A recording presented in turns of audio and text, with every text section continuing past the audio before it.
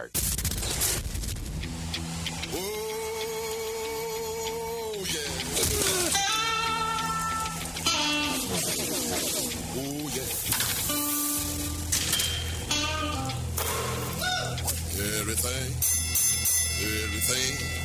Everything gonna be all right this morning.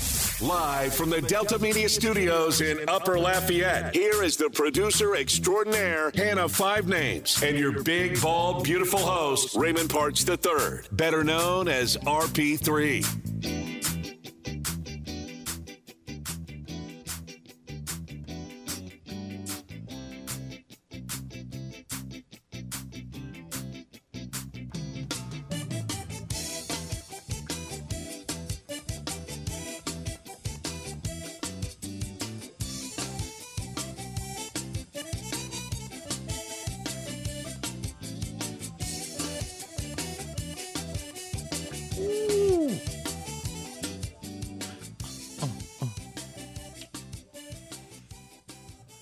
Rock Chalk Jayhawk.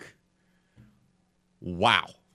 What a second half performance by the Kansas Jayhawks last night in the national championship game as they rally from being down by 15 points at halftime. They were outplayed, outcoached, and outclassed in that first half. And it looked like the Tar Heels were going to roll to a national championship victory. But credit Bill Self, the veteran coaching came into play. And the team that had a bunch of veterans on it, including the starters from that team 3 years ago that many thought was going to win the national title but never had a chance because the tournament was canceled due to COVID. That experience and the veteran coach proved to be the difference as they rally to win the national title last night inside the Caesars Superdome. Good morning. Welcome to RP3 and Company.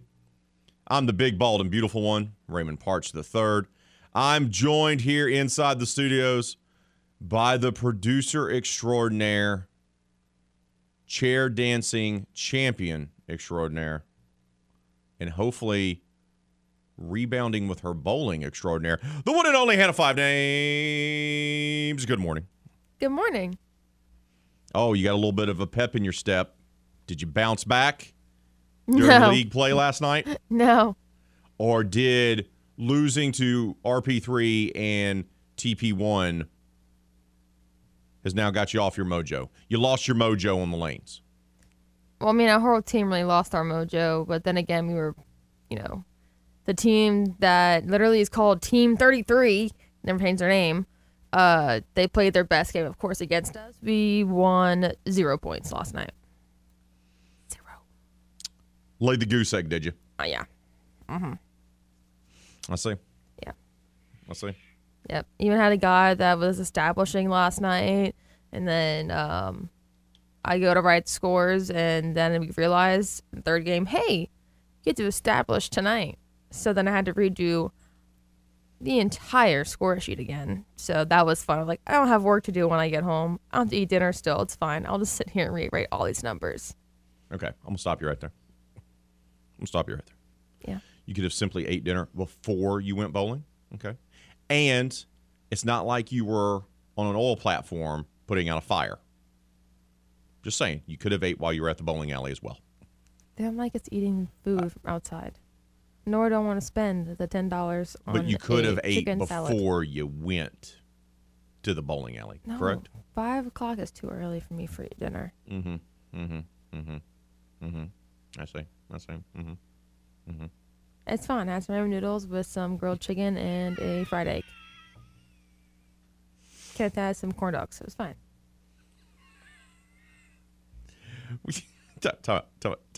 So, walk me through this again. You had what to eat? I had some ramen noodles. They're ramen. Okay, yes. Oh, my God.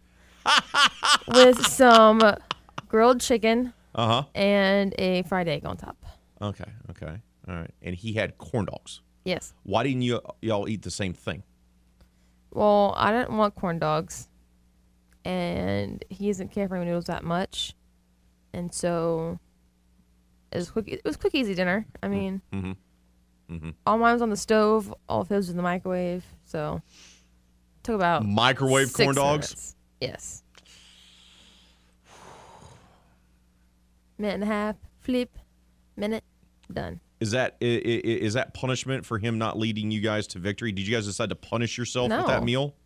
No, he literally asked me in third game. He said, "Hey, I said, what about dinner tonight?" Corn dogs, microwave corn dogs at 10:00 at night. Not exactly. That's not It's exactly only a treat. 9:30. Oh, I'm sorry. That man, Semantics. that man loves corn dogs. Don't play with him. A half hour makes all the difference in the world. My apologies for that. Yes, to the last hour to go and do all my clips. It was fine. Let's get to what you're trying to avoid to talk about, because it doesn't really matter to us what you were eating for dinner or complaining that you didn't get to have dinner until 9:30 at night when you chose not to eat until 9:30 at night. That's your decision. That's every Okay, Monday. Every it's Monday not- we eat dinner that late. It's not as if you were on a chain gang and weren't allowed to have something to eat. Okay, so let's stop No, right we there. eat dinner at like 7:38 most nights. It's just Monday nights we don't. We eat Let's after. get to the real thing that you need to divulge to everyone. Chopsticks and knives. Why don't you go ahead and do the little PSA now and explain to people why there's a difference? Just letting you know. And they're not the same thing. By the way, It's not that they were the same thing. It's that I didn't realize that, the knives. By the way, guys, PSA, knives are sharp. They will cut you. I barely even tapped the knife, so I thought. There was a wrapper for chopsticks, so I thought it had chopsticks in it.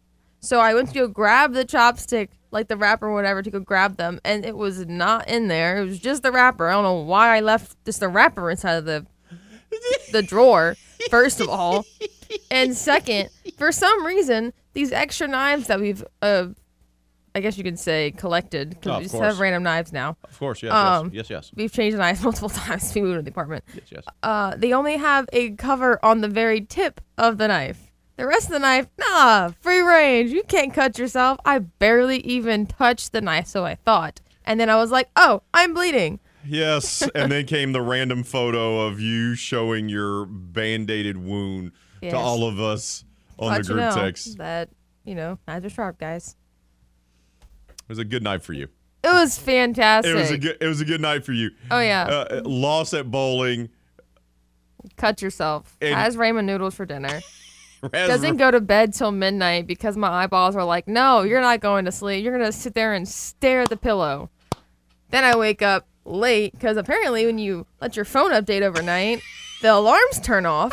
So I have no alarms. Didn't have them yesterday either. So it's been a great 2 days already.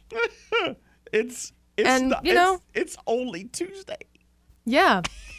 And I even all of my clips that I made yesterday, all of them have uhs and ums in them because I was just worried about making sure I had the audio part. Did I care that there was uhs and ums from all of the coaches? No, didn't care.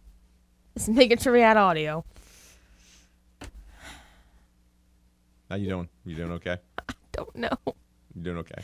Myself feel better. I have granola bars and some organic gluten-free Cheeto things. Oh, that sounds amazing. Yeah, with some water. That's my great breakfast today. It does not. Can I go home yet? It just started, 5 names. I know. Get it together. Get it together.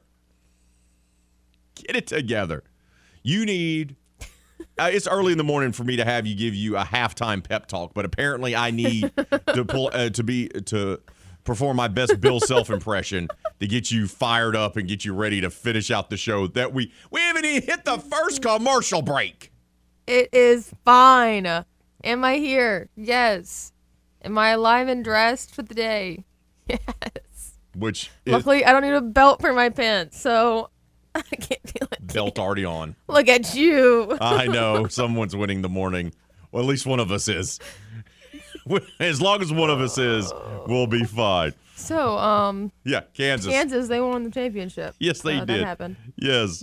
15-point halftime deficit. They outscored North Carolina 47-29 in the second half. Like, that is just ridiculous for the 72-69 win. It is the largest halftime deficit ever overcome in a title game. No one has ever rallied from more to win the championship game ever. That's a new record now set by the Jayhawks. Historic comeback. Bill Self gets title number 2. And he's won a ton of games, and they have dominated the Big 12 ever since he's been there. He was the man brought in to replace Roy Williams, who was leaving Kansas after a long time to go back home. And Roy went back home to North Carolina to take over the Tar Heels and won a couple national championships with them. Bill Self's now won a couple national championships at Kansas. Game, North Carolina got itself in trouble. It had a couple guys hobbled, but also had a couple guys get into foul trouble, and that played a huge role in this. But you had people, and I saw it on social media last night, you had people just tuning out at halftime. They're like, this is over. And I just told a friend of mine, I was like, basketball is all about runs. There's never a lead where you go, that's too much. 15 points feels like it's too much. But if you've covered enough basketball, in particular enough college basketball, 15 points can evaporate in a hurry. And that's exactly what Kansas did. They came out in the second half and punched North Carolina in the mouth. And the Tar Heels had no answer. None. And that 15-point cushion that they had all of a sudden just evaporated in a hurry. In a hurry. And credit, once again, Kansas. Credit North Carolina for establishing themselves early. They looked like they were going to absolutely roll to an easy win. They were aggressive. They came out. They just got after it. Got after it. And you thought, okay, 15-point halftime lead. This is what they've been doing all tournament long, Hubert Davis's team. Remember, they won their first game versus a 9 seed by 32 points, then led a 1 seed by 25. That game eventually, of course, went to overtime, which they held on to win against Baylor. And then they led a number 1 seed in the championship game by 15 at halftime. 15 by halftime. And you're like, whoa, what's going on? Did not expect it. Did not expect it to be that one-sided in the first half. But in the second half, it took Kansas maybe 7.5 minutes to take that 15-point lead and cut it down to 1. They came out focused. They made their halftime adjustments. Bill Self talked them up, coached them up. That's where the veteran coach comes in. Look, they both have immensely talented rosters. They both have veteran players on this roster, on each one. Kansas a little bit more so than North Carolina. But that's where the more veteran roster and the more veteran coach made the adjustments, used that experience of being there and doing that to his advantage, and he got his guys to come out and execute. Just unbelievable. Armando Bacot and Caleb Love were banged up, hurt ankles. Leaky Black had 4 fouls. And Brady Manick and R.J. Davis had been banged around like crash test dummies, as my friend Jarrett Rozier tweeted out last night. And Kansas took advantage. Kansas had 11 field goals in the first 9 minutes of the second half. They had 10 the entire first half. That's your difference right there. They had 10 field goals made in the first half, the first 20 minutes of the national title game. Kansas only made 10 field goals. In the first 9 minutes into the second half, they already had 11. Wildly different team. Historic comeback like we've never seen before.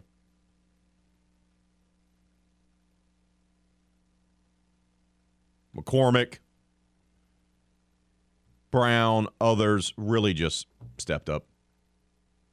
The 16-point deficit that they were trailing in the first half, it was only 15 at halftime. They trailed it by as many as 16. By the way, it was the largest ever to overcome to win a championship. That surpassed the record of 15 points set by Loyola of Chicago against Cincinnati back in 1963. Ah, we remember it like it was yesterday. That's probably before the tournament was even on television anywhere.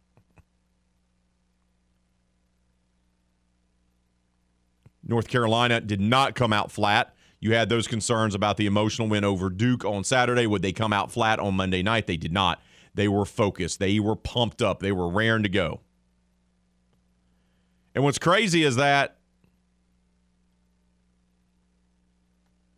Kansas scored the game's first 7 points. And then North Carolina responded. And then North Carolina took over. It was nothing but Tar Heels the rest of the way in the first half. But Kansas came out in the second half and just seized momentum, and they were off to the races after that. Second national championship for Bill Self as the Kansas head coach. It gets paired up with the one from 2008. That was the classic matchup between Kansas and Memphis. That was the Derrick Rose-led Memphis team. Unbelievable. What a comeback. What a rally. What a victory for Rock, Chalk, Jayhawk. They are your national champs. We'll hear from the champions coming up next. You're listening to RP3 and Company right here on the game, 103.7 Lafayette, 104.1 Lake Charles, Southwest Louisiana Sports Station. RP3 came to the station this morning to do only two things. Kick some ass and drink some beer. Looks like we're almost out of beer. Well, it's kind of early for the latter, isn't it? Maybe. Probably. Maybe just a root beer or some flavored water. Back to more kick-ass sports talk with RP3 and Company on the game. 103.7 Lafayette and 104.1 Lake Charles, Southwest Louisiana's sports station.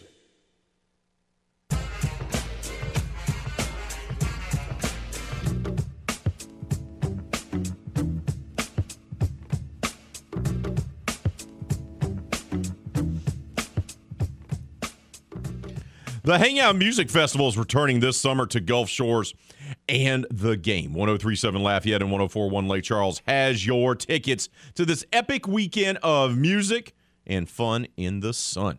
You can score VIP passes by becoming a member of the Game Rewards Club at 1037thegame.com or 1041thegame.com. Don't miss the return of Hangout Music Fest. Doja Cat's going to be there. Post Malone and all 14 of his face tattoos. Halsey. We're a big Halsey household at the Parks compound. Megan Thee Stallion. Those are just a few of the artists that are going to be there. You're going to want to be there. You're going to be part of this.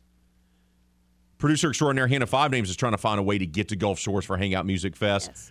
You could maybe ride with her, catch a ride. That's Hangout Music Fest, May 20th to the 22nd in Gulf Shores. Win your VIP passes from the game, Southwest Louisiana Sports Station. Yeah, there's 70 artists that are going to be there. That's a lot. Yeah. That's a lot. But one is Shaq, the Diesel. You're so happy about Shaq. I'm going to have to add him now into the live read. Yes. Just for you. Thank you. Is it Shaq and the Fushnikins or just Shaq? Just Shaq. It says Shaq, Oh. the Diesel, O'Neal. I remember when we bought his cassette tapes and we're like, yeah, this is awesome. That's back in the day. Also used to go back in the day when he first got into the NBA. Mm-hmm. I was still living outside of Baton Rouge. Okay. You could go to the mall, and I forget what store it was, but they had his Reebok pump, his signature shoe. You'd pump it up, and you'd have it on display, and you could actually go to the mall. I forget what store it was, but you could go to the mall and keep your shoe on and slip your foot in your shoe inside the display shoe because they had a display shoe of his size. I remember being a kid going, how is someone that large of a man? Yeah. Mammoth man. He's smashing brake boards. Just thinking of me next to him, I feel so small. I know he won championships with the Lakers and the Heat, but man, Orlando Magic Shaq, him and Penny Hardaway, so much fun. So much fun. So much fun. That's the team that drafted him. He's breaking, smashing backboards. He had the pump shoe. He was rapping, hanging out with the Fushnikins. He hadn't got quite husky at that time. He could still run it up and down the court. Oh, man. That's my favorite version of Shaq, is Orlando Magic Shaq. That's just me, though. I know he won the titles with the Lakers, and I know Laker fans are going to hit up my DMs and message me like crazy. Oh, he won MVP. I get it.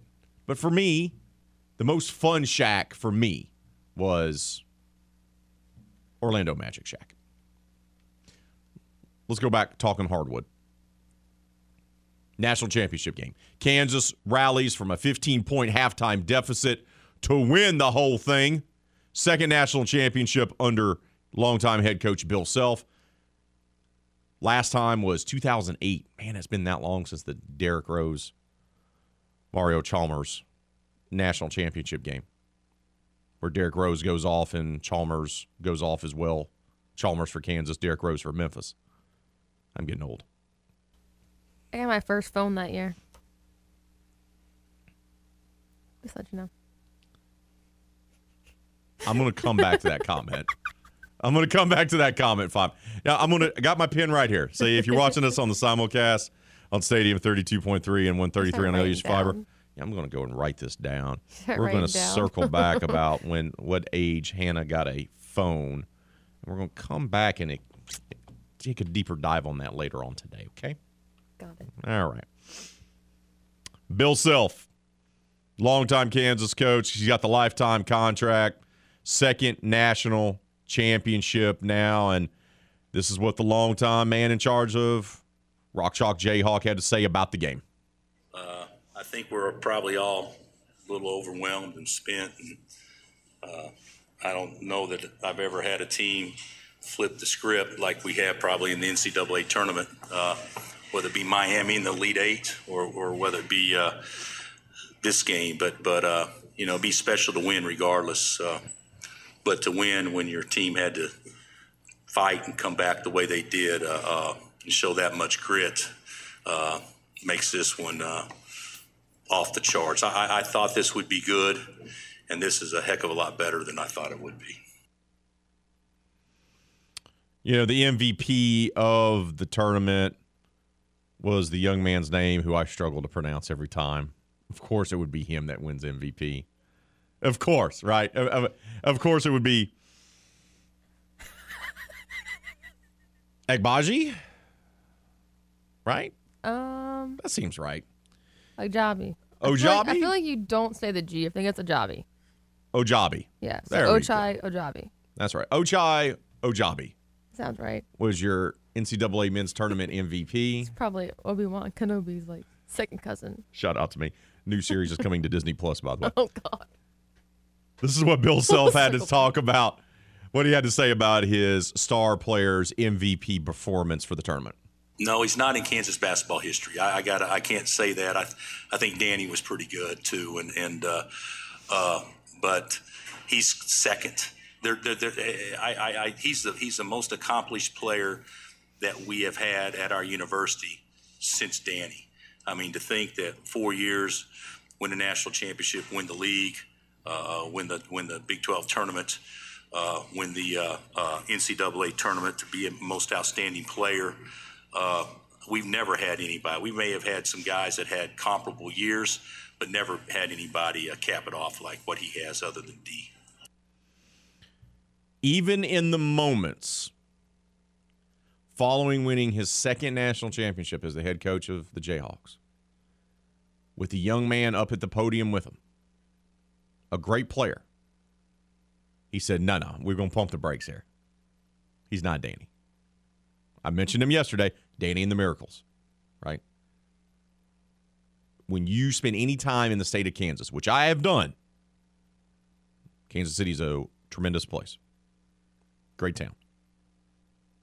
They still talk about Danny Manning all these years later. All these years later. They still talk about him more than they do the 2008 national championship team. They were not supposed to be a team that was supposed to make a magical run. They did. That's part of it. And they won it all. And it was Danny and a bunch of dudes. So, a little bit, I was surprised. You thought Bill would do the thing where, oh, this is my guy. Oh, yeah. No. He was like, well, great player. Love him. Great kid. Got a great future.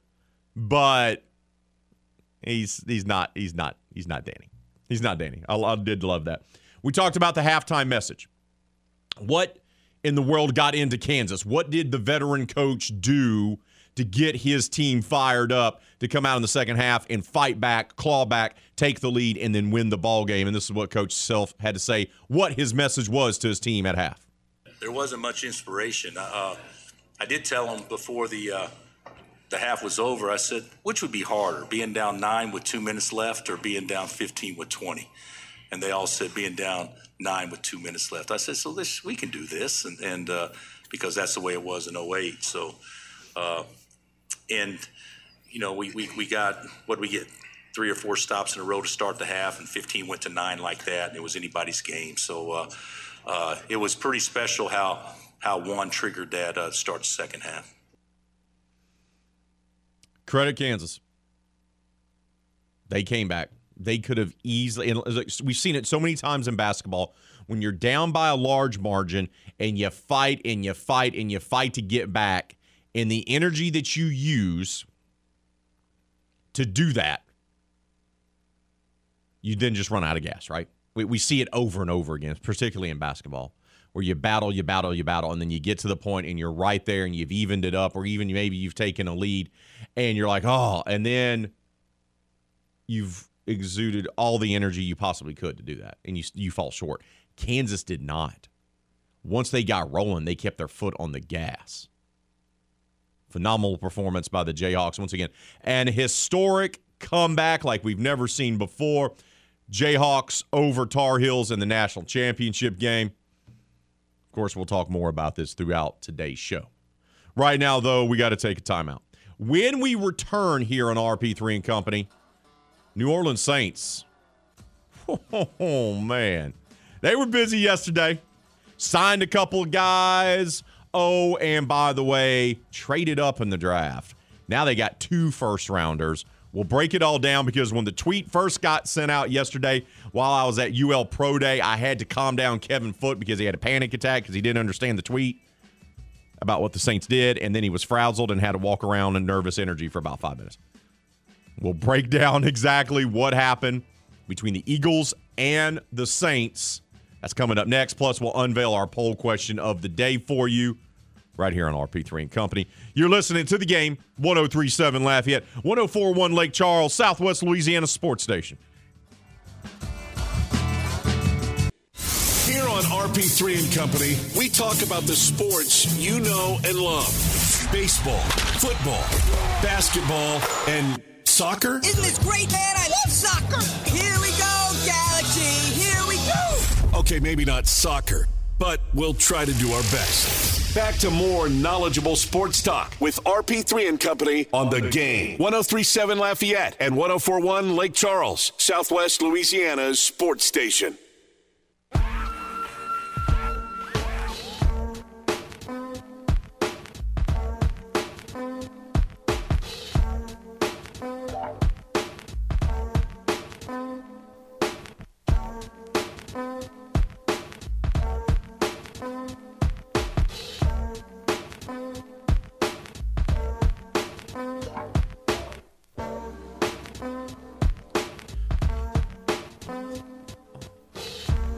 Oh, flavor in your ear. You know what's been in my ear last month or so? Saints fans. Not happy. Not happy. I've been telling you that the moves that they've been making have been safe, but they could also prove to be smart. But they've seemingly been just, I don't know, in a holding pattern, right? Mm-hmm. They've been making moves. Nothing gets anyone really excited, right? None of the moves they made, you went, oh. There weren't Saints fans that went, oh, yeah, hell yeah, let's get it, let's go. No one did that. No one did that. They let Teron Armstead walk because he got $80 million plus from the Dolphins. They let Marcus Williams walk because he got $70 million from the Ravens. And then what do? They bring in a guy like Marcus May. A different type of safety. Is he a starter? Maybe. But they got him on the cheap from the Jets. They bring back Traquan Smith. No one got excited about that. They bring back Jameis Winston. Some Saints fans got excited about that, especially after they flirted with Deshaun Watson. And that kind of divided the fan base in a lot of ways. But they bring in all these people back, and you've been waiting for a big move, right? They've been making small moves. They made a couple more small moves yesterday. They signed former first-round defensive end and a guy that's become a bit of a journeyman in a short 5-year career, Taco Charlton from the Steelers. He's gotten only 92 tackles, 11.5 sacks, 4 forced fumbles in his 5-year career.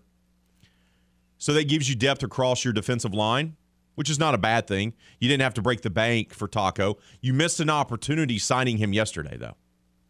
Why not sign him on Tuesday? Hello? Taco Tuesday. Yes! It's a missed opportunity by the Saints. But you bring in Taco Charlton to give you another body across the defensive line. You can never have enough defensive linemen. You just can't. So that's a smart kind of cheap, team-friendly move. You help your depth there. Because you do know across the defensive line, you got guys that are very good players but also get nicked up and miss time. So adding depth to the defensive line, that's a plus. They also reportedly had agreed to a 1-year deal yesterday with free agent safety Justin Evans, who was a second-round pick of the Tampa Bay Bucks. Same draft class as Marcus May and Marcus Williams, by the way. Same round, too. All 3 of those guys were second-round picks. So you bring in him to add additional help with the secondary on a team-friendly 1-year deal. Now, the signing of Evans suggests to me that they possibly maybe aren't looking at bringing in another safety.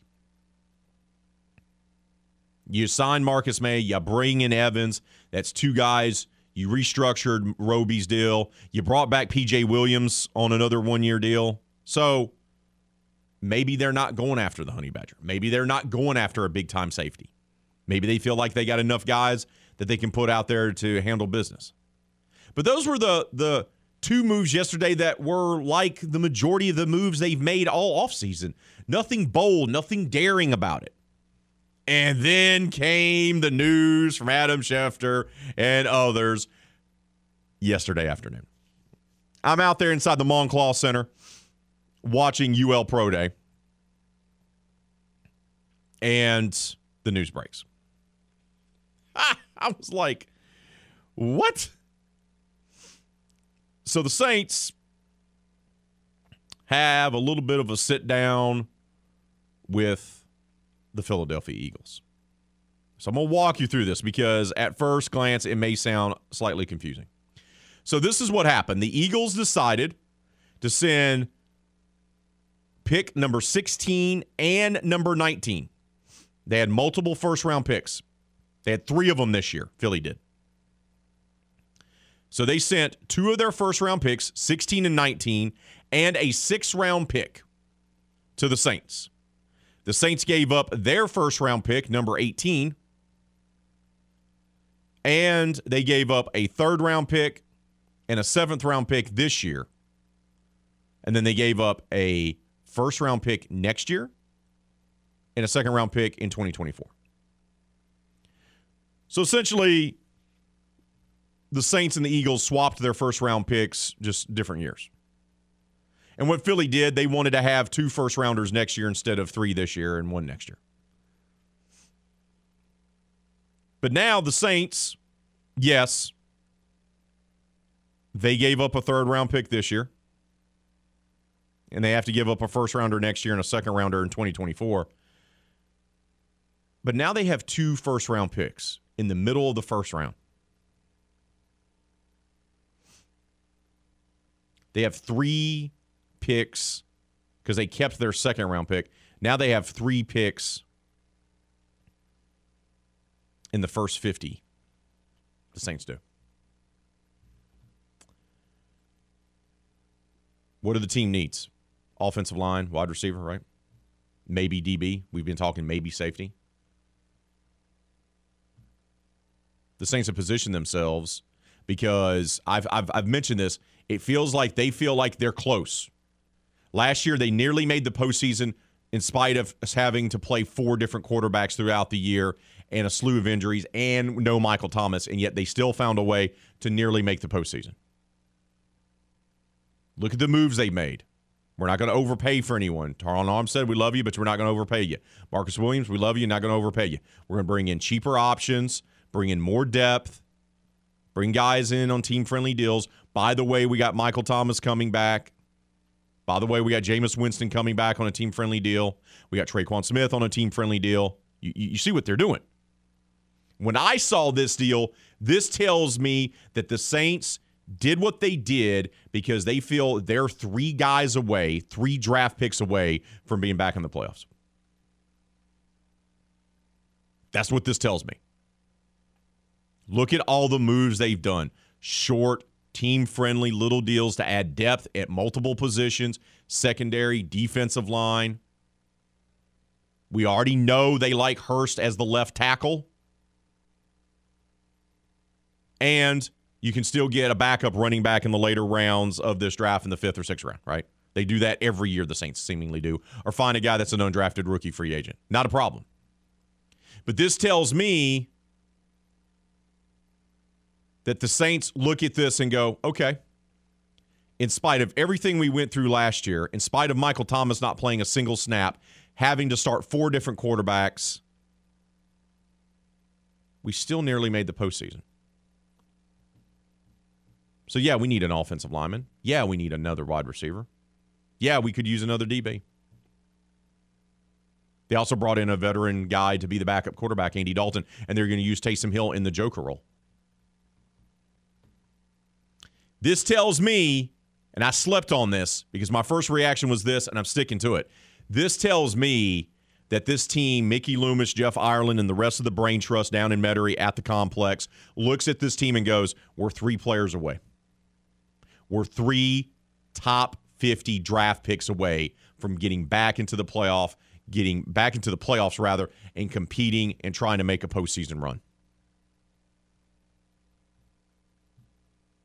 And I think that's what you're going to see. I mentioned it on this show that it seems like to me that they're going to address DB, wide receiver, offensive lineman in between now and the draft, and with the draft. And whatever they don't handle in free agency, they'll handle with the draft. Now they've positioned themselves to do a couple different things. They could take their offensive lineman and wide receiver in the first round and then another DB in round number 2. Or they could take an offensive lineman and a DB and wait to take a wide receiver because the wide receiver class is so deep this year. They could do that in the second round. Or hell, they could be like, you know what? We already established DB. We're good there. We brought in a couple of new safeties. We're good there. We're going to spend our 3 picks in this draft. O-line, wide receiver, quarterback. They could do that too. Now, they've only done that ever once. Once again, refresher course for those new to the show and new to the Saints history.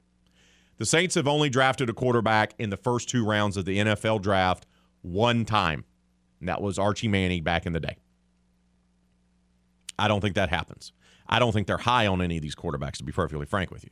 I think they look at it as they have confidence in Jameis Winston. They feel like they can get to the promised land with him, a healthy Mike Thomas, and they think they need another young, dynamic wide receiver. They're going to take one in the first round, which they've done in the past.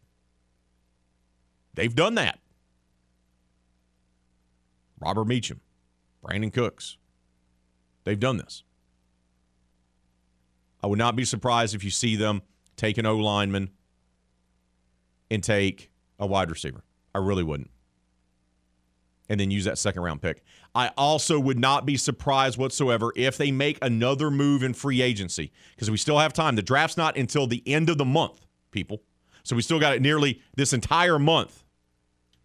I would not be surprised whatsoever if they take those 2 picks that now they have in the first round, which they got from Philly, and move up to like 10 or 11.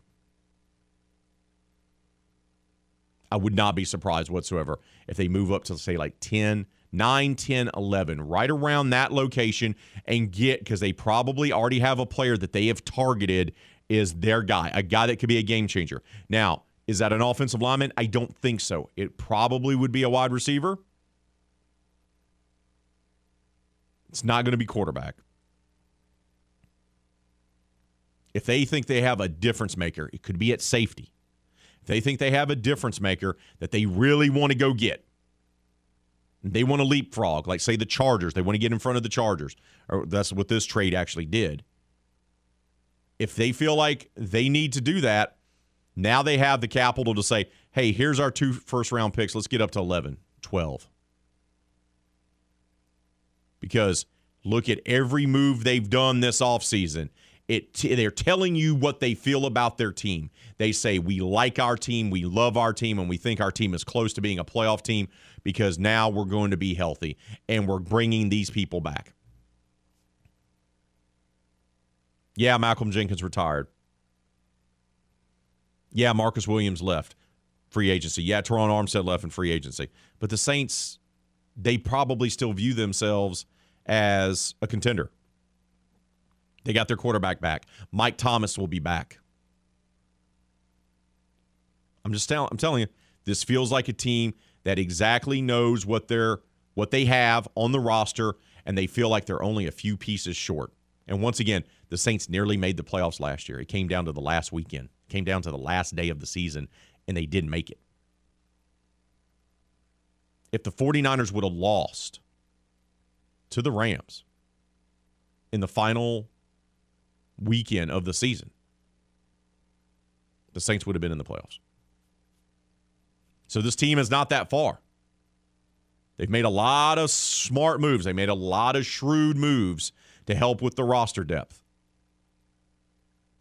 Do I think they're 3 players away from being a contender? Personally, no. But that's what they apparently feel that they are.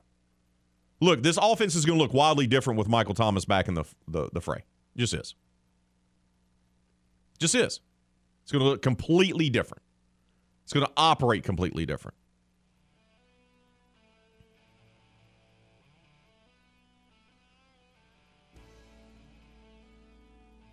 This is. It just is. And, whew, they feel that they're away. Are they a wide receiver, offensive lineman, and a safety way? Maybe. Here's the other thing working in the Saints' favor. The NFC is wide open.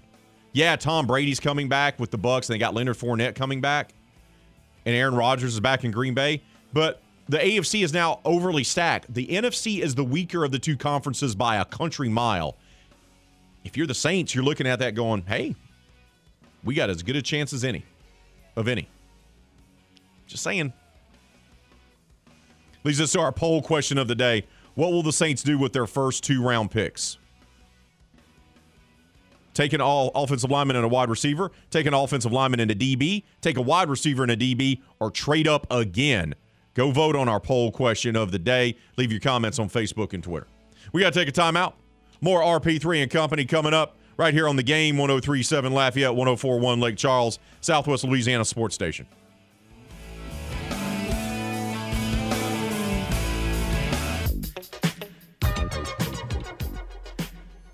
Oh, hour number 1 is coming to an end, but don't be sad. Yeah, we'll recap the national championship game. Kansas rallies from 15-point halftime deficit, the largest ever to overcome in a championship game history. They win the national title over the North Carolina Tar Heels. And the Saints making moves, small little moves to add to roster depth, and then trading picks. Now they have 2 first-rounders. What are they going to do with it? That's our poll question of the day. Don't forget to vote on that. Leave your comments on Facebook and Twitter as well. Hour number 2 coming up. You're listening to RP3 and Company right here on the game. 103.7 Lafayette, 104.1 Lake Charles, Southwest Louisiana Sports Station. Doppler 10, Storm Team Weather Center. I'm Chris Cozart.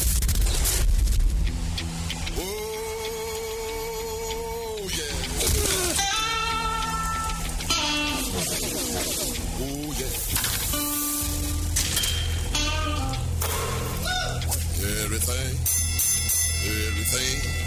Everything gonna be all right this morning.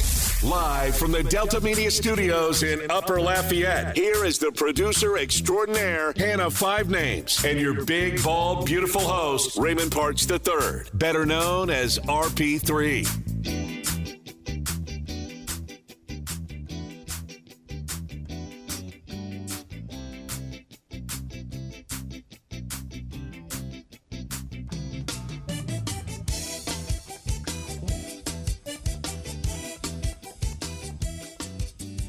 Oh, if you thought losing the chair dance-off spectacular extravaganza dance party would have stopped me from dancing, you thought wrong.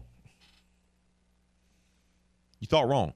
You can't take that away from me, Five Names. Just because you beat me head-to-head in a competition does not mean it's fine. Does not mean that the dancer inside of me isn't going to want to come out every day. I mean, good thing I never said that, so technically I'm not wrong.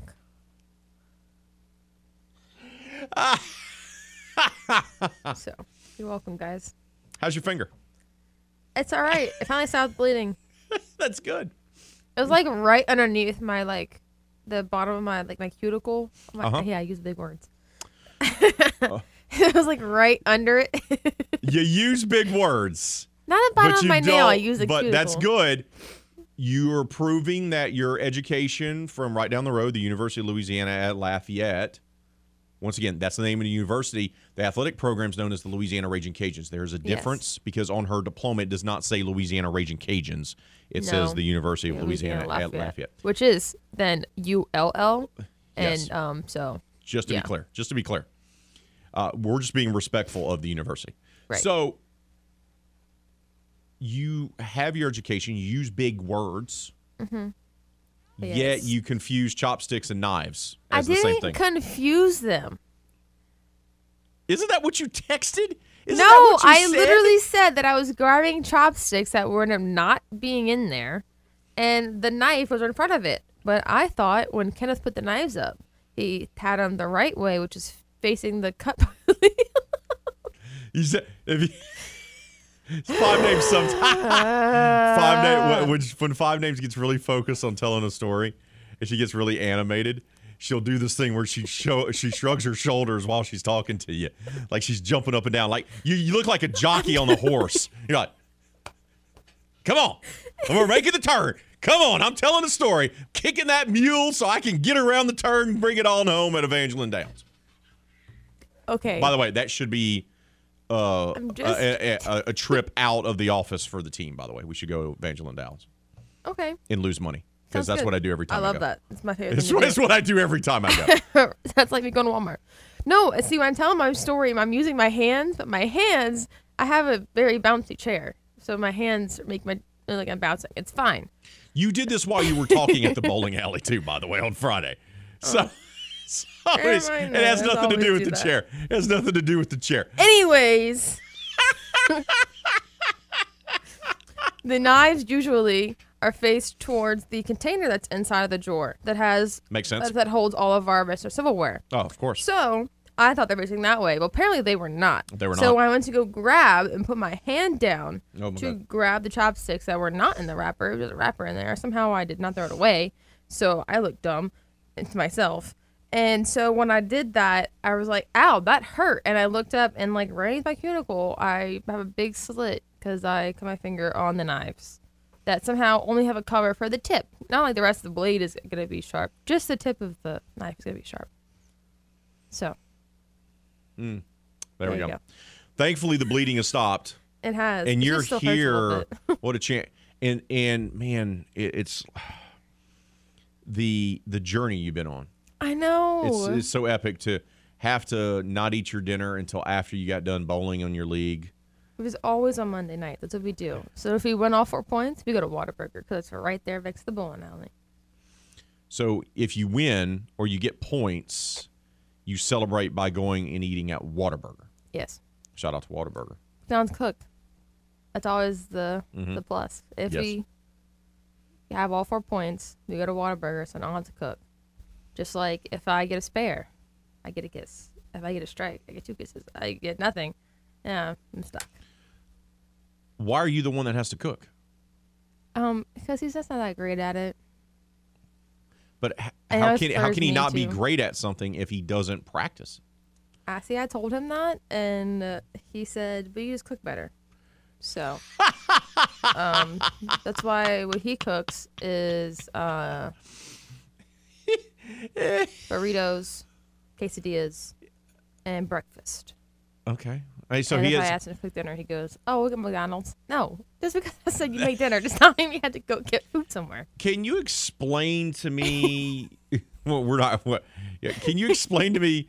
By the way, for those who aren't watching us on the simulcast, you're missing out this morning. Because Five Names, for some reason, has a paintbrush in her hand. I don't know who brought the paintbrush. Why do you have a paintbrush in your hand, and why are you shaking it at me? Well, see, one, It's very aggressive. The paintbrush was here already, so I've picked it up. Second, there's a little bit of Who the what hell's looks like bringing it's- I don't know. paintbrushes? It was either Miguez or Mesh, not me. I totally said his name wrong. Miguez, sorry. But one of them brought one because I didn't bring it and you didn't bring it, and no one else is in this room but those two, other than you and I. What about Becca, the intern? Becca left very quickly. And all of her stuff stays on the side you can't see outside the camera. So. But you're being very accusatory. Well, it has to be them two, correct? There's other people that thinking have access. Advertising reps come back here from time to time.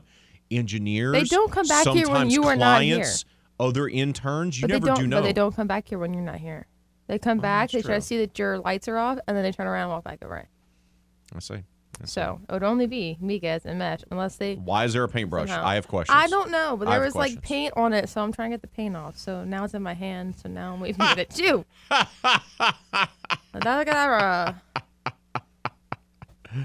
Oh man. So Great. You know what? We love great asking. day. We love asking great questions. You know what else we do? What? We love asking them with our poll question of the day. Right, I think we have somebody on the line that would love to answer that for us. Our poll question of the day.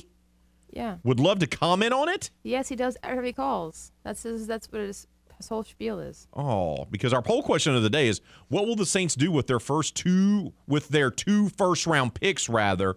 And 67% of you say take an offensive lineman and a wide receiver. 18% say trade up again. 10% of you say take an O lineman and a DB, and only 5% say a wide receiver and a DB. We got plenty of comments to get to, but you say we have someone on the line. Who is it? It's Mr. Green, my frenemy. Oh, your frenemy, Mr. Green, a.k.a. Jamie, a man who wishes the school year was extended by at least 6 more weeks. Good morning, my friend. How are you? You better not wish that on me again, my friend. Ever. This man, Jamie, who wants the school year to end quicker? You or my daughter, who yesterday I told her, I go, baby girl, you only got 8 weeks left, and then you're done. You're done. 8 weeks, that's it. And then it's summertime. She goes, how much more? She goes, oh. She's ready for the school year to end. Who wants the school year to end more quickly? My 7-year-old daughter or you? Well, I'll have to go with the guy who's had a countdown on his board since January. It's been that good of a school year, bud. Oh, goodness. What's on your mind this morning, my friend? Well, look, I woke up and I kind of chose violence because I had to be awake. And don't worry, you and Miss Five Names, my friend of me, are not in my crosshairs. So my poll question of the day answer is this, and I wanted to run a couple of what-ifs. So my poll question answer is this. I'm going to say that they're going to go wide receiver, O-line, because they're going to leave it open and finish up defensive backs in the free agency. So my question is this: if they go that route, do you think they might try to get the Honey Badger, because he's been basically looks like he's been interested in coming back home? Of course, that could just be him and CD mess with everybody's minds like they like to do. And then my second question is this, and it's going to make Saints fans mad, and it's this. How would Saints fans feel if, and I know he's not a defensive back, but how would Saints fans feel if they went and they traded to try to get Devin White? Ooh, okay, Jamie. I'll answer those questions, brother. Thank you for the phone call. Enjoy your day, molding young minds.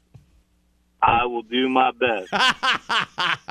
My man needs a summer vacation. He needs the summer vacation to get here like yesterday. All right. First things first. I actually lean towards that as well. Wide receiver, offensive line.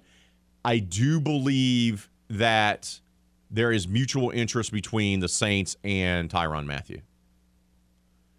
I think bringing in these other guys on the one-year deal, that gives you roster depth, that gives you versatility, and that gives you guys on the roster just in case you miss out on free agency. I think they waited.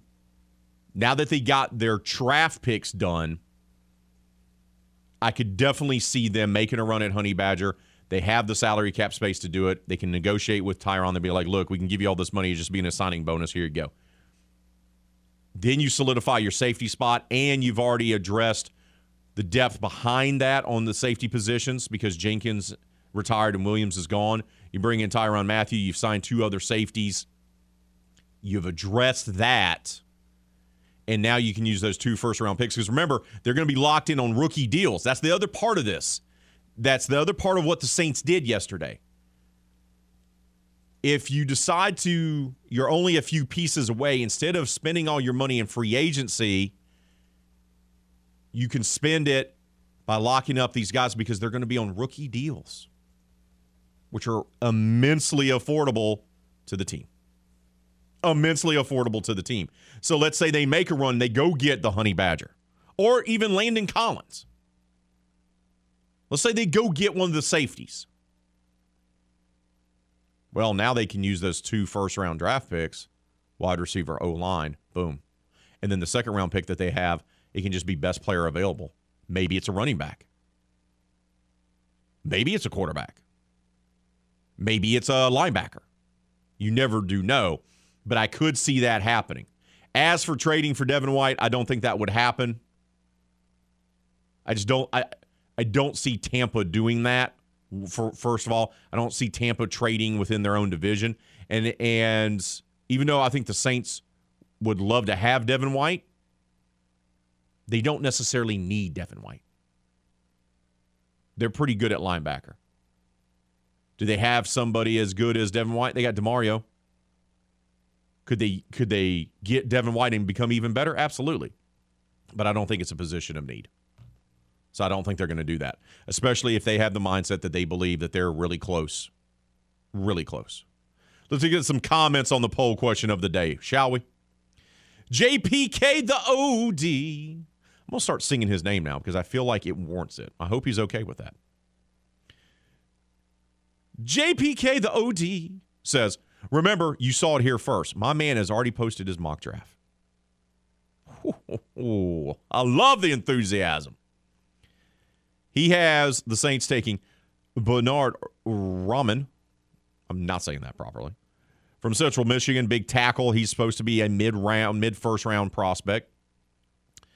Then taking Chris Olave from Ohio State, the wide receiver, with their second pick. And then taking Matt Corral in the second round, the quarterback out of Mississippi. And then in the third round, taking Max Mitchell out of UL. By the way, we're going to talk about Max Mitchell because he worked out yesterday at Pro Day. You know who he worked out with? A special one-on-one drill in front of everyone. Just so happened to be the offensive line coach for the New Orleans Saints, Doug Marrone, who pulled him aside at the end of the Pro Day and worked with him for like 15 minutes on individual drills while he was filming him. Doug Marrone, because me and Kevin didn't know who it was. We're like, that guy looks kind of familiar. Who is working out specifically with Max Mitchell? And all the other scouts are watching. Like, Max had already gone through his 40 and bench press and all that other stuff. He's in the end zone working on drills while this gentleman in blue jeans is throwing a medicine ball at him. And he's trying to catch it and swat it and do all these moves and do these cone drills. We're like, who the hell is working out with them? Because Pro Day lasted longer because of it. We're like, we're getting a little impatient. We're like, hey, when's this going to get wrapped up so we can talk to the guys? Ends up being Doug Marrone, who's lost like 60 pounds, is really healthy now. That was him. Just pulled Max Mitchell aside and said, hey, let's work on some drills while he was filming it. Found that to be very interesting. Like 15 minutes of one-on-one work between Doug and Max Mitchell, the Raging Cajuns offensive lineman. We'll get to more of that later on when we talk Pro Day. A couple more comments here. Hart on the Twitter says, Saints fans, come on, Saints do something, make a move. Saints make moves. No, not that one. Laughing, crying emoji. On another note, I still got a gut feeling that they're willing to barter picks so freely because they know something we don't, possibly that a certain former coach will yield picks. I agree to that. I think Sean Payton is going to get back into coaching. I think it could happen as early as next year or the year after. And if that happens, then the Saints get comp picks. So once again, you may be upset by them giving up a third rounder this year or a second rounder next year. But if they're going to get picks in return in the next couple years, it's kind of a wash. Ton on Twitter says, Saints will likely take yet another O-line and hopefully a wide receiver. Knowing our look as fans, they'll use a first-round pick for a second-round QB. Cajun fan says, the Saints think they are 3 players away. What they don't realize, it's the Father, Son, and the Holy Ghost. Ha! That's a good comment. Oh, and quickly. Brett Landry is hitting me up. Can we talk about Bill Self level 1 violations compared to Will Wade? Oh, Brett, why you want us to be down this morning, bud? Why you want us to be all down? All just depressed.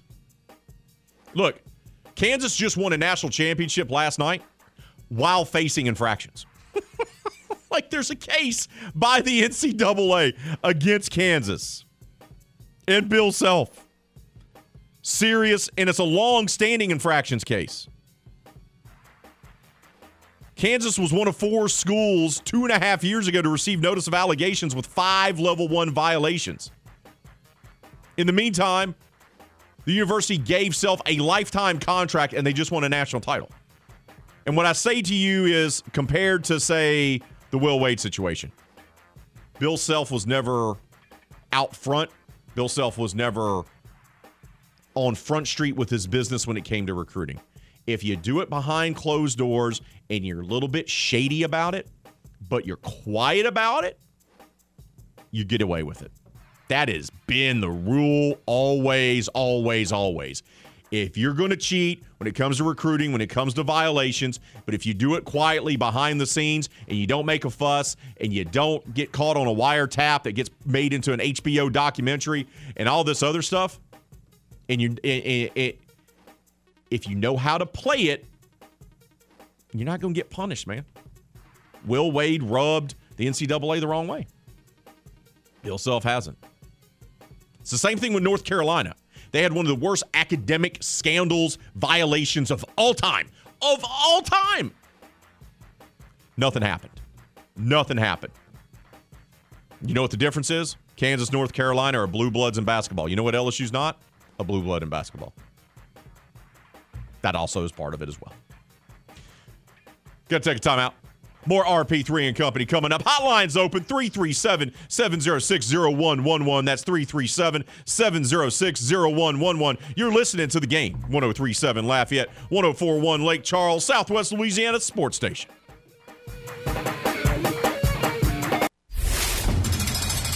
Time to open up the vault for the games this day in sports history. April 5th, 1972. Major League Baseball's regular season fails to open due to a player strike for the first time in history. A total of 86 games are lost before the labor dispute is settled. That was this day in sports history.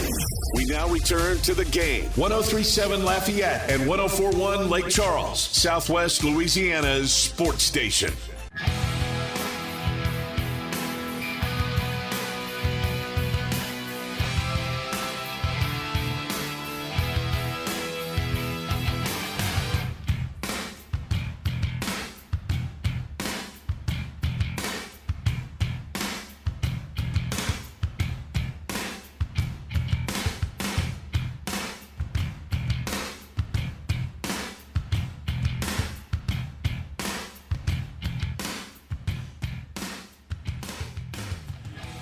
Get lasting joint pain relief without surgery, without drugs, without downtime.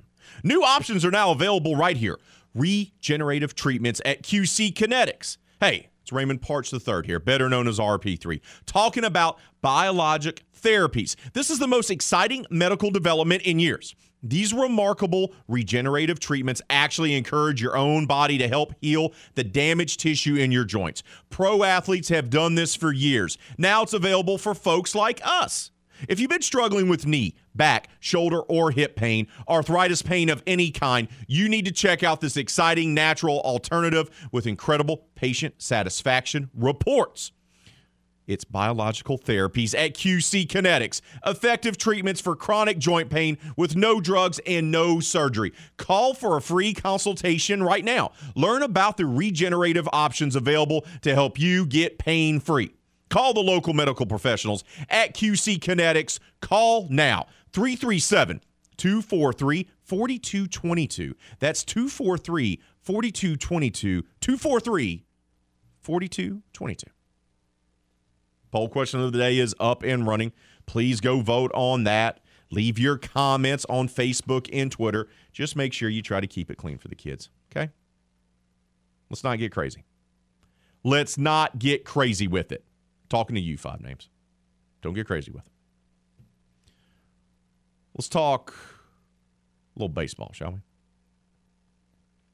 Let's talk a little McNeese and Raging Cajuns baseball in particular. Both got themselves series victories over the weekend.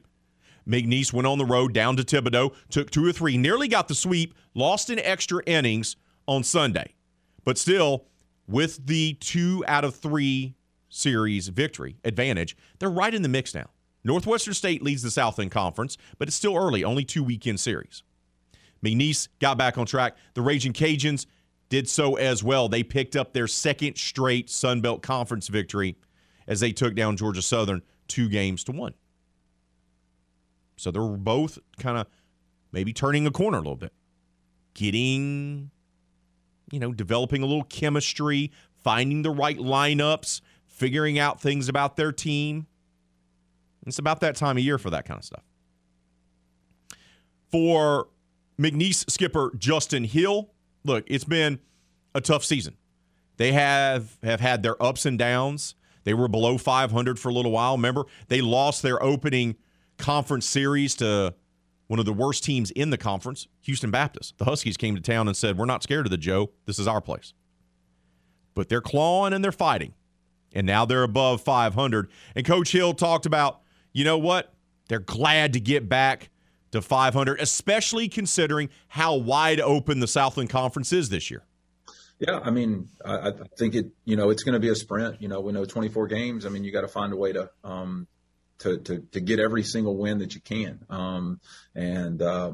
So I thought that was important to get back to 500 in league play, kind of puts you right in the middle of everything. And so we're obviously still chasing a couple of teams. We got a couple of teams probably chasing us and playing a team this weekend that's going to be, right in the same spot. So I think it's going to be – I don't think the league or the host sites for the conference tournaments and how we're playing that, they may not be settled till the last day. That's just kind of the way it's shaping up. I mean, it's a credit to the coaches and administrations that, the resources they're putting into baseball, and the coaches and the players. I mean, every single game is seemingly competitive. And I think you'll continue to see that. The conference is seemingly wide open, and I think it's going to come down to that last week, and I totally agree with Justin Hill in that regard. And look, he even admitted, it's been a fight for this team because they lost some star pitchers. Will's gone, right? And they lost some key guys from the team last year that made it to the NCAA regional. But he says, he feels like this team is now ready to kind of reset and turn a corner. The bus ride home was good. It kind of lets everything kind of settle in. And what I shared with the team was just how proud I was for their fight, because everything for this team has been a fight. Everything has been extremely competitive. Nothing's come easy for this team, and they're continuing to show up and continuing to get better. So I was really proud of them. Their standard is high. They want to continue to win. They want to be successful. They're not. They weren't happy losing that game, but they came through on that. And we'll get to rest up today and get a good practice in on Tuesday, and start the process all over again on Wednesday. Big series for them. UNO is right there in the middle of the pack with them as well in the standings after 2 weekend series. Privateers are typically a pretty good baseball program. They have to go on the road and take on UNO this coming weekend. That's their series, their conference series for this weekend. And Coach Hill talked about, how much his team is looking forward to making that trip down to New Orleans. I think it's going to be a good matchup. They're well coached. They got a really good offense. They've got left-handed pitching. They got a good arm at the back end of the game. They have battled, some really good teams throughout the year. They played a good schedule. It's going to be a fight. I mean, I think it's going to be that way every single weekend. It's going to be especially tough on the road. But I think every weekend's going to probably feel about the same. And until you got every chance you get a chance to get a game, you got to make sure and take advantage of that. So I think from a competitive standpoint, it'll be a fun matchup. It'll be a fun matchup. Our guys will be ready. But it'll be good to be home on Wednesday as well. The Cajuns, meanwhile, they're coming off back-to-back series wins over South Alabama and Georgia Southern. And they're looking to finally kind of maybe build some momentum. And what's been impressive about this team is that, they'll drop the Saturday game and then they'll turn around and they'll fight and claw their way to a victory on Sunday. And, Matt Deggs had this to say about where his team stands right now at this point of the season. Getting better, trending the right way. Come off a 1-3 week into a week where we went 2-2, lose to Nichols, take 2-3 from South Al, and then into a 3-1 week, which is it's a good week. It's not a great week, but I like the way we're trending. Getting about to the halfway point here, one more game will mark halfway, and you just kind of step back and look, and 48 RPI and 8 strength of schedule, sitting 14-13, 4-5 in the league, with several, probably 5-6, not what might have been, it's kind of what should have been. And we've got Marshak back healthy now, though. Got a confident Dirk. We're going to have a full complement of guys. And so we're excited to get on the road, take on this challenge. They're going to begin a 5-game road trip with a game at Louisiana Tech tonight and then another game at Louisiana Tech tomorrow night. One of those is the rescheduled game from earlier due to weather. And then they'll be up in Jonesboro, Arkansas for a 3-game conference series against Arkansas State. And for Deggs, for him, a guy that's kind of stepped up here in the last few weeks has been Julian Brock, and he gives the Cajuns, in particular their lineup, another great option. Julian has the shortest, quickest path on the team. Julian, and it's God-given, it's not taught.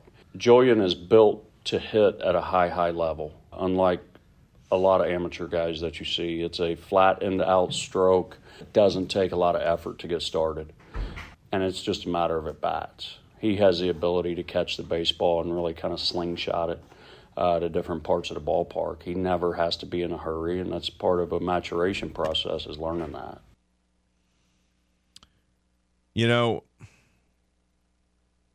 He's turned into one of their better players. And look, you can't have enough bats in the lineup, so to speak. You just can't.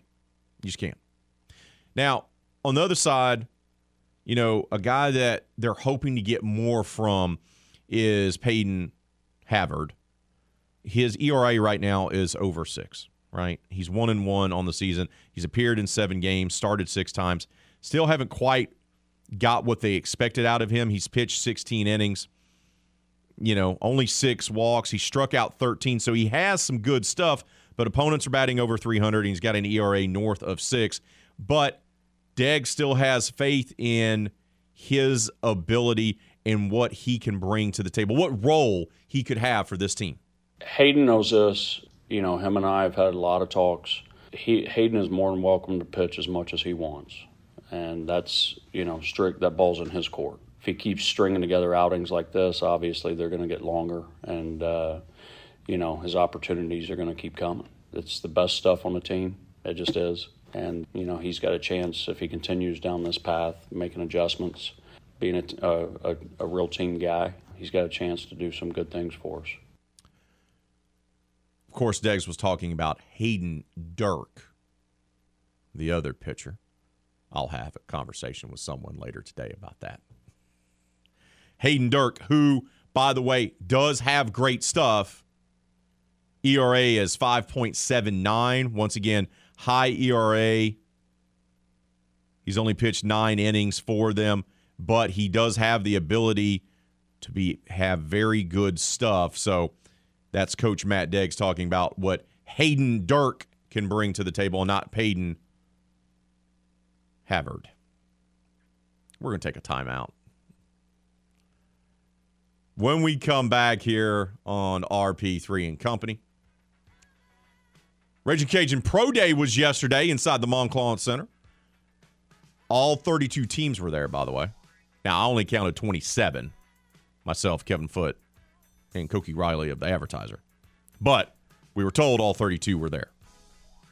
There to work out seeing the Cajuns. Max Mitchell's going to be a guy that's probably going to be drafted on day 2, if not early on day 3. Keep that string of offensive linemen selected in the draft for the Cajuns going. We'll talk about Pro Day, what stood out, who stood out. That's next, right here on RP3 and Company. You're listening to The Game, 103.7 Lafayette, 104.1 Lake Charles, Southwest Louisiana Sports Station.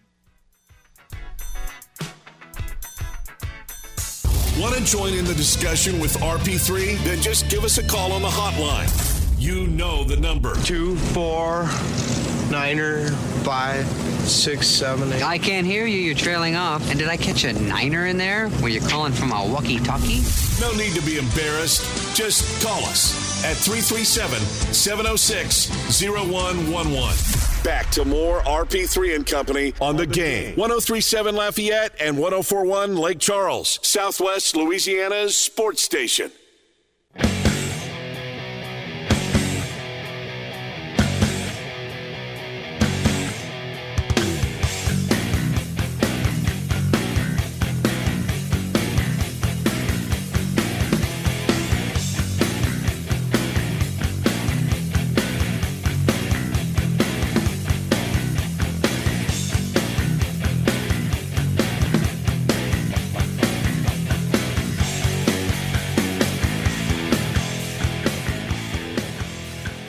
Oh, you can experience Festival International like never before by winning the Game's Festival International prize pack.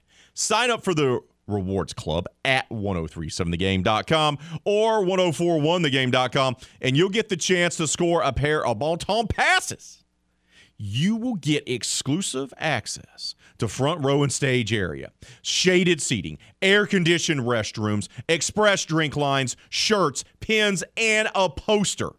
Experience Festival International like never before by winning the Festival International prize pack from The Game, Southwest Louisiana's sports station. Don't forget to vote on our poll question of the day.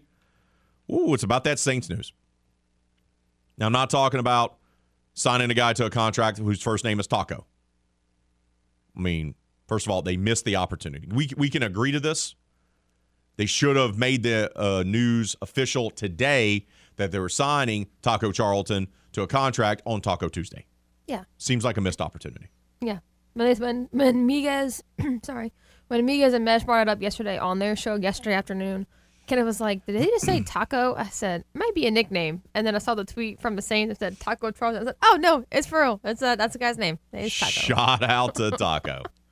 But it wasn't those moves that we're talking about. No, we're talking about instead the fact that they swapped picks with Philly. They made a trade with the Philadelphia Eagles. So, Saints now have 2 mid-first-round picks. They had to give up next year's first and a second 2 years from now, essentially, is what they gave up. Because remember, whenever Sean Payton gets back into coaching, and that will happen, more than likely, they're going to get comp picks. So, they have 2 first-round picks now and a second. They have 3 picks in the top 50. What are they going to do with it? That's our poll question of the day. What will the Saints do with their 2 first-round picks now? Will they take an offensive lineman and a wide receiver? Will they take an offensive lineman and a DB? Will they take a wide receiver and a DB? Or will they trade up again? 70% of you say they are going to take an offensive lineman and a wide receiver, which I think a lot of people wouldn't be upset about because you need a tackle and you need a wide receiver. That's 2 positions of need. Boom, done. 14% of you say trade up again. I could see them doing that. They like to trade up. They never like to trade back. It's not their jam. Mickey Loomis, Jeff Ireland, they like trading up. They don't like trading back. And then tied for third with 8% apiece is O-line DB combination and wide receiver and DB combination. Darren has chimed in, number one Raging Cajun fan of RP3 and Company. He says, I think they should be looking to replace Thomas and Kamara. They're still valuable to this year's team, but if you can replace them before it's too late, that's a plus for the team. That's why I like your mock. This is the one I did, though. Oh, everyone's sharing their mock drafts. Mock draft simulator. We're getting close to doing that ourselves. Darren has the Saints taking Chris Olave there at 16. Is he still going to be there, though? I don't know. He could be, but, man, if they make a run at wide receiver, they could not have him there. Then he has them taking Dean, the linebacker out of Georgia, in the first round. And then in the second round, taking Sky Moore from Western Michigan, wide receiver. And then taking Max Mitchell, the tackle, in the third round. Uh-oh. Ooh, that leads us to our next topic of discussion here. UL Pro Day was yesterday. All 32 teams were in the house. In the hizzy, as they like to say. No, you're shaking your head. No one says that anymore. I get the shaking in the head by 5 names. Max Mitchell's going to be the top guy for the Cajuns, the offensive lineman. 3rd, 4th round, I think, is where he's going to be. I think he's going to be drafted around the same place that Kevin Dotson was a few years ago. Another great offensive lineman for the Cajuns.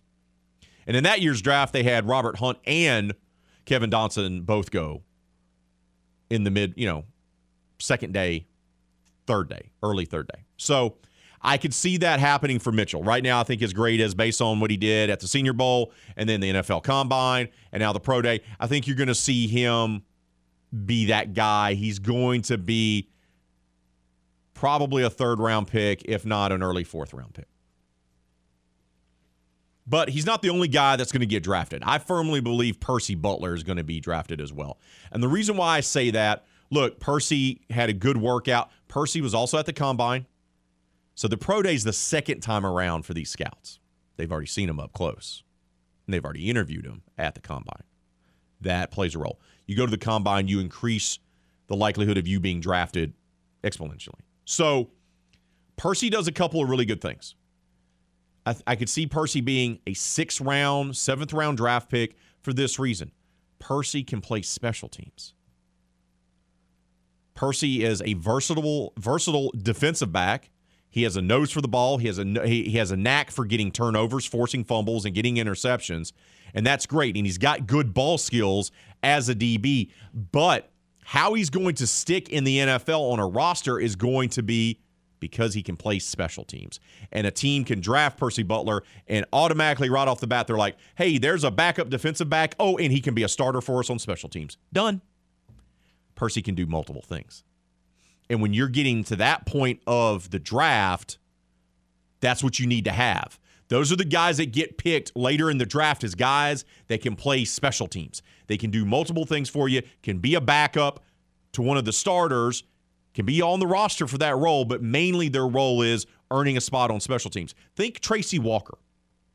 Tracy Walker, when Detroit took him, he made his bones as a special teams player. Then he turned himself into a starter, so much so that the Lions made it a priority of bringing him back on a new contract. So you get your foot in the door by doing multiple things. I think the Cajuns are going to have 2 guys get drafted, Max Mitchell, and then later Percy Butler. And then you're probably going to see Big Sauce, Taylon Humphrey, who did the boss move yesterday, by the way. Ran his 40-yard dash. The big fella, the defensive lineman, did it without a shirt on. Shout out to him. Love that. Love the confidence. He's like, what's up? I'm a big fella. That's what's going to happen. He's a really good college player, a really good run blocker. Is he going to get drafted? I probably lean towards no, but I could see him getting one of those invites to a camp, right? Undrafted rookie free agent deal for him and some of the other guys that took part in the pro day yesterday. Coach Des, his first time being in charge of the pro day. Obviously, he knows these guys because he was assistant coach with many of them over the last few years. And, you know, this is what he had to say about some of his guys. In particular, Max Mitchell, who's going to be the first Cajun taken in the draft later this month. And what makes Max so special? This is what Coach Des had to say. Well, you know, I tell people this all the time. I mean, you know, when you got guys like that, you look for the measurables, right, and the movement skills, and he's got all of those things. One of the things to me about Max that just always stood out to me is he's one of the best practice players I've ever been around. And it doesn't matter if it's a team setting, if it's a one-on-one or shoot, it's Indy on bags. He does everything right. He constantly craves feedback, and he's really intelligent, so he knows how to use the feedback and put it into action. I think, you know, the thing about Max is that you can't go wrong when you have a guy that's got the size, got the movements, got all the ability, and on top of that, he's one of the hardest workers you're ever going to have. You know, he just, you know, he checks every box, and you know, I think Max obviously has done really well for himself, you know, and these NFL teams, they know who he is and they know what they would get with him. You know, the other guy that was one of the stars of the pro day was, of course, Levi Lewis. I don't think Levi gets drafted, but I do think he's going to get an invite to a camp. I do see that in his future. I do think he's going to get an invite to a camp. The former starting quarterback and team captain for the Raging Cajuns. And this is what Coach Des had to say. Did he feel yesterday's pro day, did it feel like it helped Levi with the NFL scouts?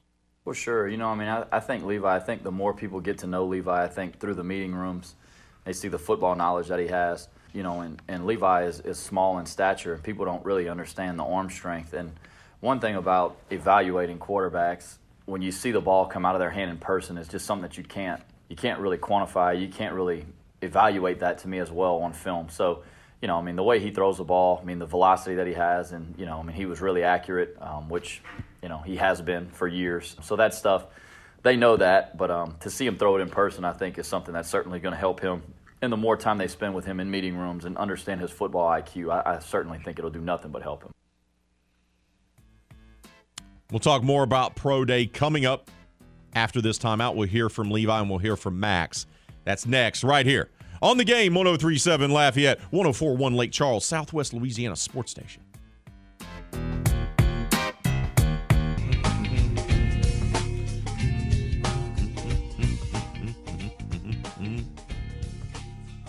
Ooh.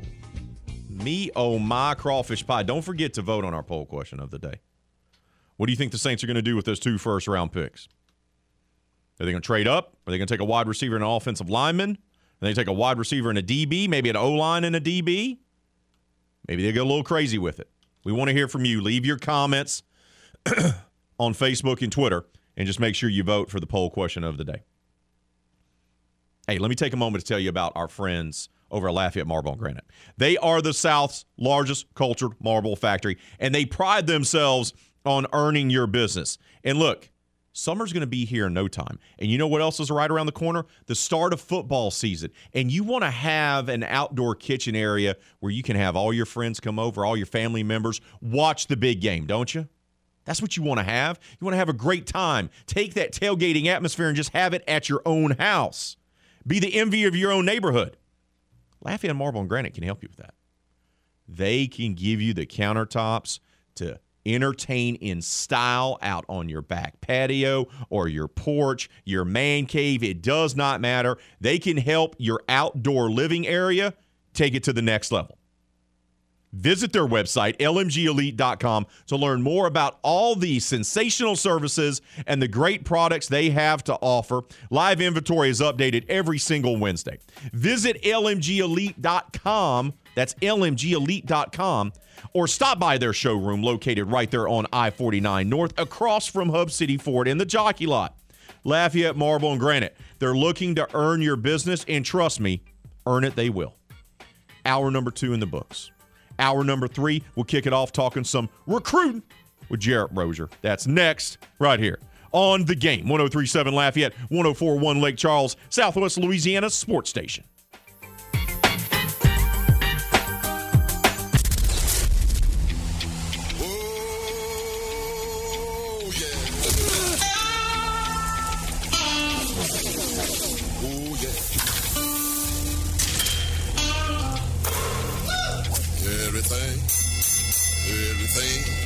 Everything gonna be all right this morning. Live from the Delta Media Studios in Upper Lafayette, here is the producer extraordinaire, Hannah Five Names, and your big, bald, beautiful host, Raymond Parks III, better known as RP3.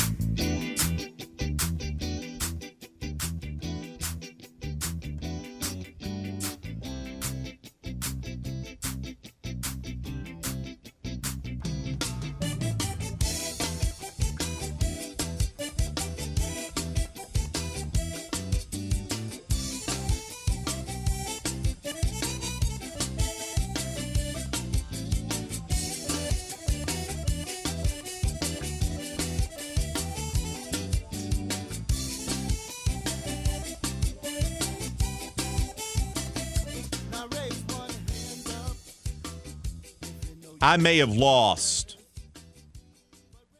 the 2022 Chair Dance-Off Extravaganza Spectacular Dance Party brought to you by The Game. Five Names won it. You voted. You let us know who you prefer dancing in a chair. Obviously, it was Hannah Five Names. But is that going to stop me? It has not. From stop dancing? No. No. It's not going to. Look, when you have this inside of your soul, when you have a dancer inside of you, it doesn't matter if you're a big, bald, beautiful body like this, you have to let it out. You got to be you. That's my mindset. You got to be you. Be true to you. And you know what I am? I'm a big, large man who likes to dance in a chair. Boom. I'm not going to change, damn it. I'm not going to change just because I lost a competition. Does that mean I'm going to give up? No. Never. I won't stop. I can't stop. I am 1997 Puff Daddy. That's what I am. No. Sean Combs. Shout out to Sean Combs. Hope he's listening. Probably on the free mobile app. You can get that on your Android or Apple device. And I'm sure Diddy has both. Oh, yeah. Definitely. He's also watching it on simulcast, seeing their 2.3 and 130 on US 5. Even though he's not here, he somehow has a feed to our simulcast. Oh, yeah. Mm-hmm. When you run Bad Boy Records, look. Boom. Jared gave it to him. Boom. Rozier gave it to him? Yeah. Of course he did. Mr. Worldwide himself. If anyone that ever has come on this show, if you had to pick one person that's ever come on RP3 and Company, we've been on the air now 3 years. If you had to pick one person that's ever crossed paths and possibly been in the same nightclub as Sean P. Diddy Combs, it'd be Jarrett Rozier. He'd be on the top of that list. Oh, the yeah, very top definitely. Of that list. Right next, Les East. No, stop it. You're ridiculous. Let's head out to the hotline. Welcome on our first guest of today's RP3 and Company. He's a recruiting analyst, a high school reporter, a man about town. It's our good friend, the one and only Jarrett Rozier. Good morning, sir. How are you? I'm doing well, man. How are y'all this Tuesday? I'm doing good, bud. I'm doing good. So, of all the people that have come on the show, how do you like that claim that I've given you that you'd be the one person of any of us to actually cross paths with Mr. Combs? I haven't, first of all, but I think honestly the claim of most likely might still be fair. I just have enough weird stories like that. Yes, you do. I've met people. Farnsworth Bentley tweeted at me one time, I'm pretty sure. So that's about as close as I think I've gotten to Diddy. I remember that. That's why I brought it up. Oh, bud. All right, let's get right to it. Can we start off with the men's basketball program? Because at LSU, because there's no one on the team, dude. I've never seen this before. I've seen turnover. I've never seen every single scholarship player no longer on the team because of a coaching change. They're all gone. 2 of them have declared for the draft, Days and Eason, and the rest of them are in the transfer portal. And right now he has 2 Murray State guys coming in that played for him at Murray State. One of them's probably a starter. The other one's probably not. A kid from Northwestern State. How much of a challenge is this going to be for Coach McMahon taking over the LSU men's basketball program? Well, look, we say one of those guys in Justice Hill, who was a starter at Murray State, is probably a starter, and the other, Trey Hannibal, the Racers' 6th man, probably is not. But we have no idea what they might have in Baton Rouge next year. So this may be an unusual opportunity where Trey Hannibal has a chance to go from a 6th man in the Ohio Valley to a starter in the SEC, because we just don't know what this roster is going to look like. We talked last offseason about what felt like a notable amount of turnover for that roster from 2020-2021 season to 2021-2022. And that was child's play compared to now 11 players in the transfer portal, and then the 2 that you mentioned declaring for the draft. Matt McMahon and company will still have an opportunity to potentially coax a couple of those former Tigers back into being Tigers, maybe. You'll have those conversations potentially if there's any chance that door is open on their end for a return, to possibly keep them in the mix. We saw, obviously, on the football side, Miles Brennan stands out as someone who entered the portal and came back. But I don't know the likelihood of that right now. And so you start building with these 2 guards from Murray State, 2 guys who, were 2 of their better players for a guard-oriented team and who have a familiarity with McMahon and vice versa, and felt like they wanted to stick together here in the SEC. And then we talked about it last week, Kendall Coleman, the all Southland first team guy from Northwestern State. And then you flip a Murray State commitment in Cornelius Williams to add to the front court. And so right now you're working with that. And then these 4 walk-ons who theoretically could be back. Parker Edwards appeared in 5 games, played 26 total minutes last year. And that's currently your leading returning statistics are a couple points from Parker Edwards early in the season. So it's going to be a complete build from the ground up at the moment. And it's going to be a really interesting offseason to watch, and a really, for better or worse, I think, interesting couple of years to watch in terms of that building process. Yeah, I think it's going to be interesting, and you're going to get guys that are going to be committed to come play there. They're going to seize the opportunity to be able to play in the SEC. Whether that transfer, translates into this being a competitive team or a team that can be good for a couple years, I don't know about that, because obviously we haven't seen a finished roster, Jarrett. But they're going to get guys are going to have the opportunity to say they played in the SEC, and that's what it's kind of going to boil down to. The type of guys that he's getting, guys from Murray State, guys like from Northwestern State, that's what he's going to have to do, I think, because the bigger prospects are going to shy away because of the fear of probation and not having to deal with that rebuild. Let's switch. Go ahead, bud. Well, I was going to say, look, the amount of talent that was on that LSU roster, Murray State won more NCAA tournament games. Obviously, the regular season schedules look drastically different, but the ability that Matt McMahon and his staff had at Murray State to consistently get to the NCAA tournament and to win games in the NCAA tournament was notable. And so, they're used to doing a lot with less than what we've seen come through the LSU roster in years past. It's obviously a much different story when you go through that SEC grind for the entire conference slate, and that can kind of wear on you. But if there was a candidate to think you can navigate some lean years and still maybe surprise some people with your level of success, despite everything that they will likely be overcoming as a program over these next couple of years, I think Matt McMahon is as good of a guy to have tabbed for that as any. Let's switch over to football. Some players have entered the transfer portal. Do you believe that's going to change Brian Kelly's approach to this finishing off, for the 2022 and 2023? How do you think that's going to change his approach? I don't know that it is. I think the the big surprise to me of the portal entries on the football side thus far was news that Pig Cage was headed out of Baton Rouge after 1 year, and he'd had a chance late in the season to step in and take some key playing time. And he also kind of fit that mold just a year early of what Brian Kelly did this offseason with bringing so many Louisiana Tide transfers who really grew up wanting to play for LSU to come back and have that opportunity to represent the state and the program and rebuild that culture. Pig Cage was that a year ago, essentially. He wasn't out of state. He had gone to Nicholls State, but he was friends with a lot of these guys like Joe Fuchs and Greg Brooks, and played with some of them in 7-on-7 in high school. And so that paired with the fact that I always thought safety or, another versatile defensive back, maybe a nickel safety hybrid type player was going to be a possible add in these final few spots of the 2022 class. And so I think that was a position that was already a potential addition for Brian Kelly over these next couple of months, and that remains a position. Same thing, Josh White entered the transfer portal, a linebacker, and is headed to Baylor, he announced last night. I think that was a position that maybe wasn't the top priority of what you could still add through the transfer portal here in the next couple of months, but was on that radar.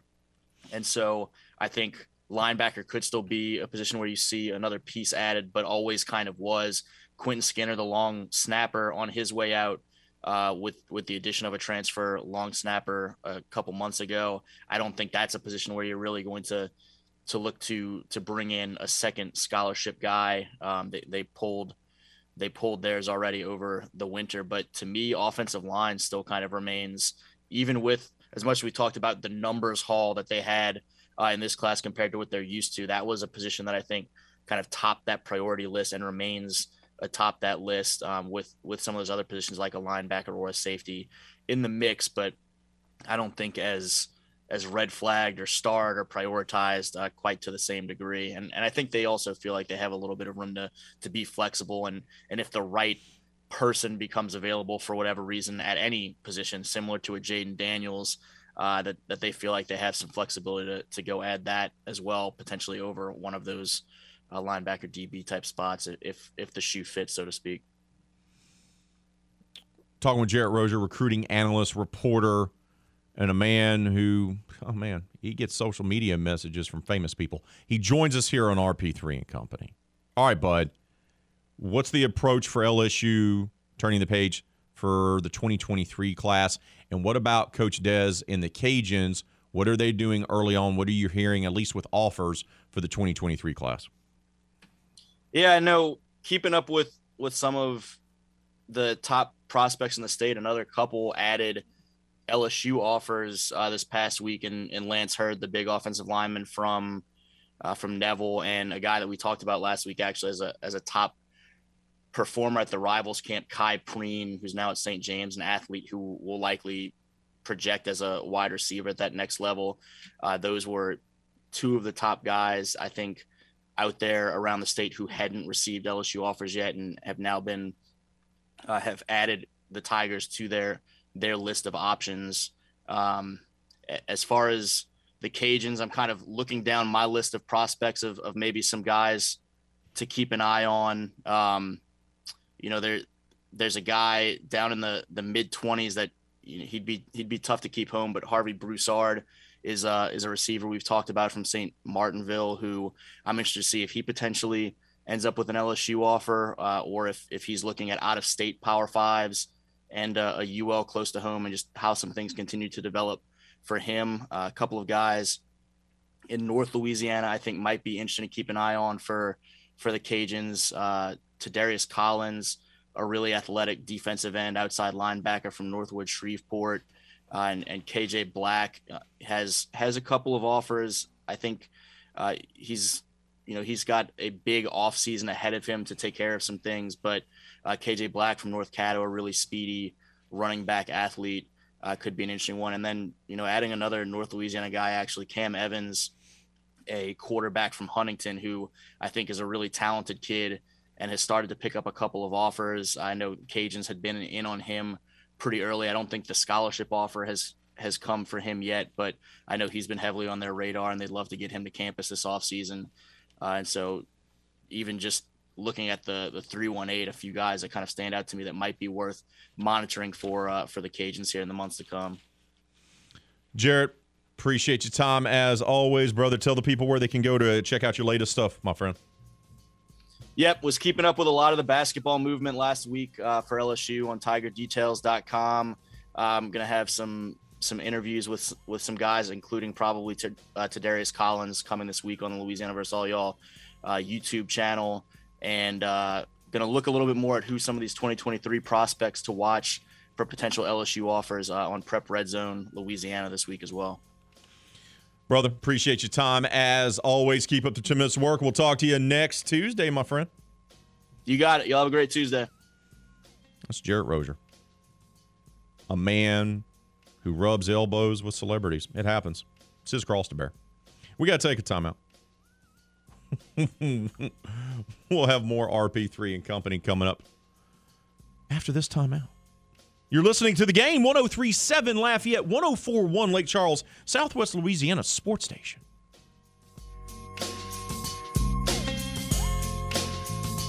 Here on RP3 and Company, we talk about the sports you know and love. Baseball, football, basketball, and soccer. Isn't this great, man? I love soccer. Here we go, Galaxy. Here we go. Okay, maybe not soccer, but we'll try to do our best. Back to more knowledgeable sports talk with RP3 and Company on The Game. 103.7 Lafayette and 104.1 Lake Charles, Southwest Louisiana's sports station.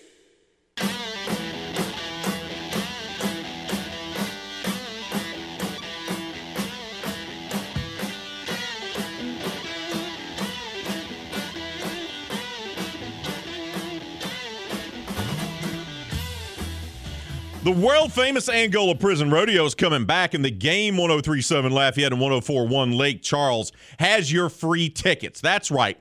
Simply text Angola to 68683. That's Angola to 68683. The Angola Prison Rodeo returns April 23rd and April 24th, and you can see all the excitement: bull riding, wild horse racing, convict poker, and more. Text Angola to 68683. That's Angola to 68683 to watch the world-famous Angola Prison Rodeo, courtesy of Southwest Louisiana's sports station. Don't forget to vote on our poll question of the day. What do you believe the Saints will do with now having those 2 first-round picks? What combination of positions will they take, or will they trade up? Go vote. Leave your comments on Facebook and Twitter. Just make sure you keep it clean for the kids. April has been proclaimed by Governor John Bel Edwards as Safe Digging Month here in the state of Louisiana. It's part of a nationwide safety awareness campaign to draw attention to the importance of safely digging in your yard or property. That's right. And look, in Louisiana, there are thousands of miles of utility lines and gas pipelines buried just beneath the surface. And look, if you or your contractor that you've hired is digging, you are in danger, even if you dig only a few inches, of hitting a line. That's why it's so important to utilize Louisiana 811. Call 811 2 days before you dig. To talk more about Safe Digging Month and the importance of it is our old friend from Louisiana 811, Mr. Cole Vanderlick, joins us now here in RP3 and Company. Cole, good morning to you, brother. How are you? Good morning, my man, and good morning to everybody in the Lafayette area. I'm doing good. A little bit of weird weather today, but all is well, and I appreciate the opportunity to talk with the public about 811, and thanks for the great introduction. That was perfect. Oh, appreciate you making the time for us, Cole, as always. It is definitely important. So let's talk about, just walk us through, because I went through this last year myself, where we put in just a chain link fence, black chain link fence across the back of our property. And we called 811, and they came out there and they marked the location of all the lines. I was stunned, even though I'd been living in that house now for more than 5 years. We bought our house. I had no idea that certain lines ran towards the back of the property like they did, and that we needed to have that done. I had no idea that I had lines back there. How important is it to make sure to have you guys come out there and mark those locations of those lines like that? Because most homeowners probably assume that there's not lines in certain areas of their property, right? That's right, and it's extremely important. As you said, it's a free service, right? It doesn't cost you anything but just a few days of planning ahead. We're a nonprofit organization, and it's all about public safety, right? We want to help those that are out there working to keep themselves protected, keep the community, safe, and all the utilities intact. Nobody wants to put out, your own utilities or a neighbor's and have to deal with the costs of those damages and such, but even more importantly than that is the safety, right? Some of these utilities, the utility industry does a fantastic job at giving us these resources in a safe and reliable manner, but we have to do our part as well, right, to help protect them. So we can see miles and miles above ground, but we can't see an inch below ground, right? So as you were stating that, you just didn't know that a certain line was there, and that's what we're here for, right? Louisiana 811, we're the notification center that if somebody tells us where they're digging, we'll automatically notify those utility companies that have underground facilities in that area. And, right, we don't know what's below until we come across something. So that's why it's so important to let us help those that are out there working, whether it's a landscaping project, building a fence, as you said, planting a tree, building a pool, a deck, installing a mailbox, all sorts of activities where these utilities run just a few inches, sometimes beneath the surface. Some, different depths change, right? Some utilities are at different depths, but the point is that we don't know that, right? And these depths could be really anywhere. And some of these utilities might change depths, over the course of years and the work that's going on in that area, right? And being in South Louisiana, how our soil, kind of moves a little bit. So that's what we're here for. We're a public service here, just to try to help those working safer and to keep our utilities intact. It's also important, Cole, for a homeowner not to assume that the contractor that they have hired that is coming to put in that fence or that pool or to do landscaping or any type of construction on the house. I would assume some homeowners assume that, the contractor, he's going to take care of all that. He knows where all the lines are at. It's important not to assume that, and for you being the homeowner, you being the one to make sure to call. Well, that's a good point and a good question. So, and it's important for homeowners, and if they're hiring a contractor to do a service, that they have that communication, right? At Louisiana 811, we encourage that whatever company or if it's a homeowner doing that work, that whoever's doing the excavation or demolition work, for them to please submit the ticket and to state who the work's being done for. Because, if you're a homeowner and you're doing that work, please submit a dig ticket. But if you're hiring somebody, let them go ahead and take care of that. That way you're not pulled into any, just in case something happens, you'd rather the professional that you hired, submit that dig ticket. But you're right, never assume that someone has submitted one, right? We know what happens when we assume. So, having that conversation is important. If the homeowner wants to submit the dig ticket because they know the area better, we will accept that. Just be sure to put the company who is doing that work down in the dig ticket. But we encourage, let that professional submit that dig ticket for you. And I'm glad you mentioned homeowners and professionals. There's a lot of professional excavators, the contractors out there that know about the 811 service. And I'm sure there's some that don't utilize 811, but hopefully, hopefully they're starting to, right? And then the homeowners, our friends, our families, our neighbors, they may not know about 811 or how the utility, infrastructure is all connected, right? So, it takes all of us on the same team here in Louisiana to spread that message, and hopefully, everyone's being more cautious of where we're working and how we're so reliable on these utilities that hopefully we're all working together to locate these facilities and, just doing our part to keep our community safe and the utilities intact. A lot of people still working from home, right, throughout the state and throughout the country, where if some of these utilities go out, causes a big problem, right, and also for businesses as well. Wrapping up our conversation with Cole Vanderlick of Louisiana 811. He joins us here on RP3 and Company. It is, once again, Safe Digging Month. That's what Governor John Bel Edwards has proclaimed the month of April to be, and it's important to make sure that you're safe. And Cole, we'll wrap it up with this. Based on the stats that you guys have access to, an underground utility line is damaged every 6 minutes in this country because someone decided to dig but didn't call 811. Give us the four things, those four kind of things that you need to do to make sure to call 811. That way, whatever you're doing or your contractor is doing gets done in a safe manner.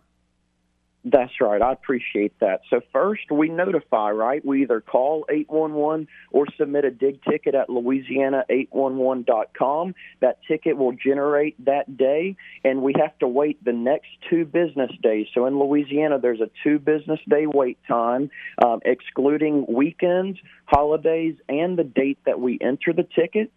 So first, we notify. Step 2, we wait.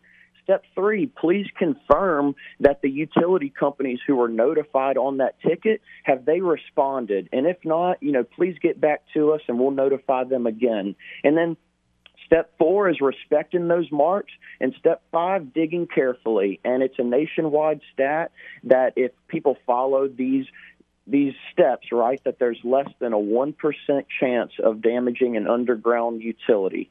So that's, very impactful stat right there. And one more stat, if you don't mind, is that there is over a football field's length of buried utilities for every woman, man, and child in the United States. So that comes out to be, over 100 billion feet of underground utilities all throughout the country. And we know, being in Louisiana and South Louisiana, how heavily saturated we are with oil and gas facilities, on top of the other utilities, that, please let us be a resource for you that you can rely on. And it's all about communication in the utility and in the construction industry, right, as well as so many others. And, communication is key, and we're just here to help people working safely and, doing the right thing and being in compliance with the law.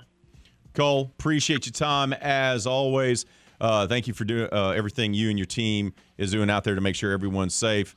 And hope you enjoy the rest of your week and the rest of the month. Brother, we'll talk to you soon.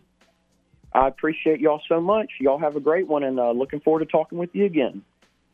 That's Cole Vanderlick with Louisiana 811. Remember, you got to call 811 and know what's below before you dig. It's Safe Digging Month here in the state of Louisiana.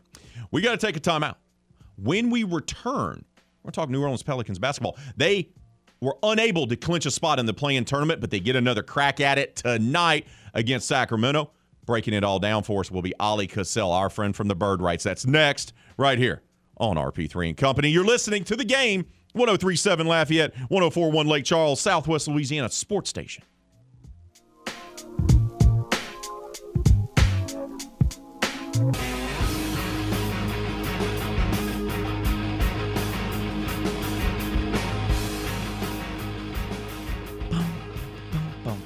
Don't forget to vote on that poll question of the day. It's up. Saints making moves. Now they have 2 first-round draft picks in the middle of the first round. What are they going to do with it? Take a wide receiver, offensive lineman combo? Maybe a wide receiver DB combo, O-line DB combo? Or maybe they're going to use those picks to trade up. It's not too late to vote on our poll question of the day. Go vote. Leave your comments on Facebook and Twitter. Just make sure you keep it clean for the kids. Don't get crazy with it. Be respectful. And respectful to each other. Come on now. It's all about the love. You know who's all about the love? Our third and final guest. Mr. Positivity himself. Despite the Pelicans squandering an opportunity against the Los Angeles Clippers where they could have punched their ticket to the play-in tournament, this man feels that it's going to happen. It's going to happen tonight against Sacktown. To break it all down for us is the man who covers the New Orleans Pelicans better than anyone else. I said it, and I'm not taking it back. I meant it. from the Bird Writes, the editor-in-chief, Ollie Cassell joins us now. Ollie, good morning. Good morning, Raymond. How are you? How you feeling today? Is today the day that the Pelicans punch their ticket to the play-in tournament? Well, it should be, right?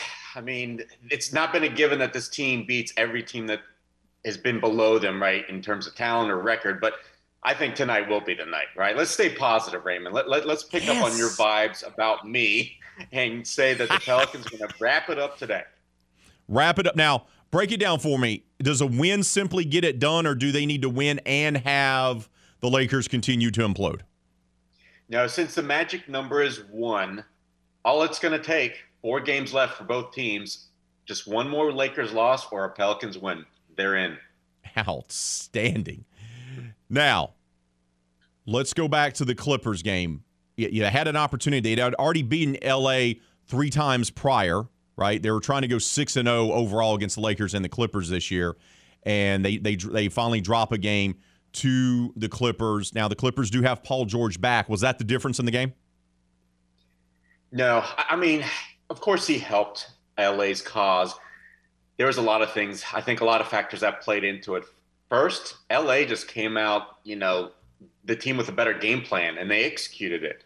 You saw them by getting all these shots that they wanted. And sure, they started hot. What'd they do? I think they made 8 3-pointers, didn't miss one in the first quarter, and that kind of really just set the tone. And defensively, they said, look, Brandon, we're not going to let you beat us. Same thing pretty much with C.J. McCollum. And so they kind of employed the similar defense that the Lakers did, where LeBron, he completely just disregarded his assignment, which was Jackson Hayes. Well, Ivica Zubac, the Clippers center, was doing the same thing, but guess what? He did it a whole lot better than LeBron.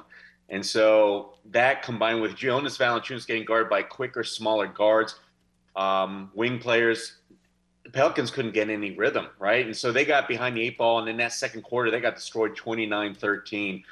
And like I said, the Clippers came out there. I don't want to say that they just really wanted more to win the game. They just came out more focused, right? And that's what it takes now. And I'll tell you what, it's a good thing that the Pelicans, for me, I think lost this game like this, because it probably opened some eyes in that locker room. The Clippers, they might face them in the upcoming play-in tournament. So it's important to know that this is the kind of effort that's going to take to even just play on the same court with a team like an experienced squad like the Clippers. So I don't think it was all 100% negative there. And let's not forget, Raymond, Pelicans were coming off 2 wins that were kind of emotional for them, right? Up in Portland, C.J. McCollum, his first trip back up there since grade. And then, of course, the Lakers win. Beating the Lakers probably took a bunch out because, look, there was a lot of hype for that game. LeBron was coming back, Anthony Davis and such. Let's talk about the Lakers because, the Pelicans have played so well against them, and the Lakers are in a free fall, and they were supposed to be a title contender this year and whatnot, and it's not going to happen. But my question to you is this. It looks like the Pels are going to punch their ticket into the play-in tournament. But that final spot is going to go down between the Spurs and the Lakers. Which team in a play-in tournament format do you believe gives the Pelicans the most problems? I think the Spurs, first of all, are going to make it. They've got a healthy lead over the Lakers too, right? 2 games up, and then they've also owning the tiebreaker. So it's almost the same scenario as with the Pelicans. I mean, the Spurs' magic number is only 2, right? So the Lakers look pretty much done, and that brings a smile to my face and everybody else here in New Orleans. But to answer your question, Raymond, the Spurs scare me. And I looked at it for today's preview against the Kings, and the Pelicans, they've got to hang on a knife, flat out. In their history against the Spurs, away in their building, they're 6-32, counting all regular season and playoff games. They're 17-25 here. So obviously, they'd rather host San Antonio rather than going there where they've had absolutely no luck in beating the Spurs. All right, let's talk about tonight. Sacktown is, well, they're the Kings, right? They're one of the worst ran franchises in the NBA for the better part of the 20 years. The Vlade Divac years that's a long time ago. And it's been, I guess, 20 years. But this is also one of those games that can be dangerous because if the Pelicans are sleepwalking just a little bit, the Kings could bite them, right? So what challenges does this very bad Sacramento team present to the Pelicans, if any at all? The biggest one to me is similar to what happened in that Portland game, to where you have a bunch of young guys, a lot of guys that are just playing either for roles for the following season or just new contracts. So they're not going to lay down, Raymond. They're not going to be like, yeah, we're just going to go out on the court just to earn a paycheck. It's not going to work like that. Because Davion Mitchell, right, he's been playing a lot better. They're rookie. They've still got Harrison Barnes. They've got like 3-4 other guys that are averaging double figures or close to it. So they've won 4 of their last 6, but that comes with a disclaimer. They've beaten in those 4 victories just the Pacers, Magic, and the Rockets twice, and they've barely gotten by all of them. So they haven't been world beaters at all. And the Pelicans, if they just play their game, which means defensively getting into the faces of these young Kings and just playing with a sustained effort too. Because look, against the Clippers, the Pels only managed 4 steals. We know that's not them. They always hover at 10 or more, and that leads to their offense as well, right? That gets them going. So if they do that, they'll be fine. Just got to avoid, just like I said, having kind of a letdown, letting basically the Kings stay in this game, something along those lines. Just take care of business. Antonio Daniels likes to say, don't play with your food. He's absolutely right. Come out in that first quarter, punch him in the mouth, go up by double digits, and just go from there. All right, Bud, you're confident that they're going to get the job done tonight. If that's the case, what is Willie Green's approach with his team the rest of the way? Are they still going to be jockeying for positioning in the play-in tournament, or is it going to be more of, okay, this guy needs some rest, or we're going to let this guy maybe get a little extra minutes? What's going to be the approach if they punch their ticket tonight for the play-in tournament? He's probably going to balance both sets of responsibilities there. Look, Valanciunas is questionable for tonight's game, and that guy deserves it. I know he's been nicked up for the better part of 2, maybe 3 months, right? These nagging injuries. And as your center, you need to have that guy healthy because he's been a big key for this team on both ends of the court. So I think that Willie's going to probably maybe give a rest here or two. But I'll tell you what, a person like Brandon Ingram, who's missed time on and off consistently through the season, he's probably not going to need it. And that's a good thing because the Pels have to keep on winning. As I mentioned, you don't want to go if the Spurs are the ones that get in the play-in tournament, which looks likely. You don't want to go to San Antonio. So you want to stay above them in the standings. And right now, the Spurs are just a game behind, and they've got the tiebreaker. So in essence, the Pels have to, at a minimum, keep up with whatever the Spurs do the rest of the season. So if they go 2-2, Pels have to go 2-2 to stay in 9th. So you got to keep winning, basically, right? Because San Antonio, they've been playing a lot better over the last month. And like I said, I would hate to see them overtake New Orleans in the standings because they've had 0 success playing in San Antonio. I think it would mean a lot to the city to win a game, but to also host a game, right? Let these fans and these players appreciate all this work that they've done in turning a season around that nobody foresaw coming. All right, Bud. I know it's close. It's a close race this year, and it may be one of the closest it's been in a long time. Who do you got as your most valuable player? Jokic. I think I've been committed to him for the last, 6 weeks or so. He's just amazing.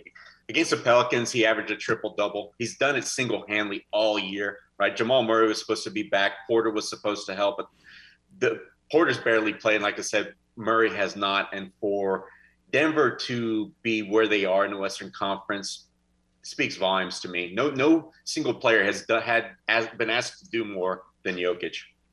Does your pup agree with your pick, or does the pup think it should be someone else like Giannis? My pup is thinking about taking a walk and going and chase these dogs he sees walking by in the window. Ollie, tell the people before we let you go, Bud, what you guys got coming at the Bird Writes, what type of special stuff they can go check out, obviously with the website and with the podcast. Yeah, so we've got, of course, the game coverage today for the Kings. And then if things go according to plan, right, Lakers lost, Pelicans win today, it's going to be all eyes on that upcoming play-in tournament. So I'm going to be looking at, of course, the potential matchup, which should be, again, against the Spurs, and go a deep dive. Let's see what odds we should give New Orleans of winning at least one game in that play-in tournament. Ollie, appreciate your time as always, brother. Enjoy the rest of your week. Enjoy tonight. Hopefully your positive vibes will help the Pelicans punch their ticket to the play-in tournament, my friend. It's worked so far, hasn't it? Appreciate your time, brother. We'll talk to you next week, bud. Take care, Raymond. We got to take a time out. Our final one of today's show. But when we return, we'll finalize the poll question of the day. Get you set up for Kevin Foote and Footnotes. It's all next right here on The Game. 103.7 Lafayette, 104.1 Lake Charles, Southwest Louisiana Sports Station.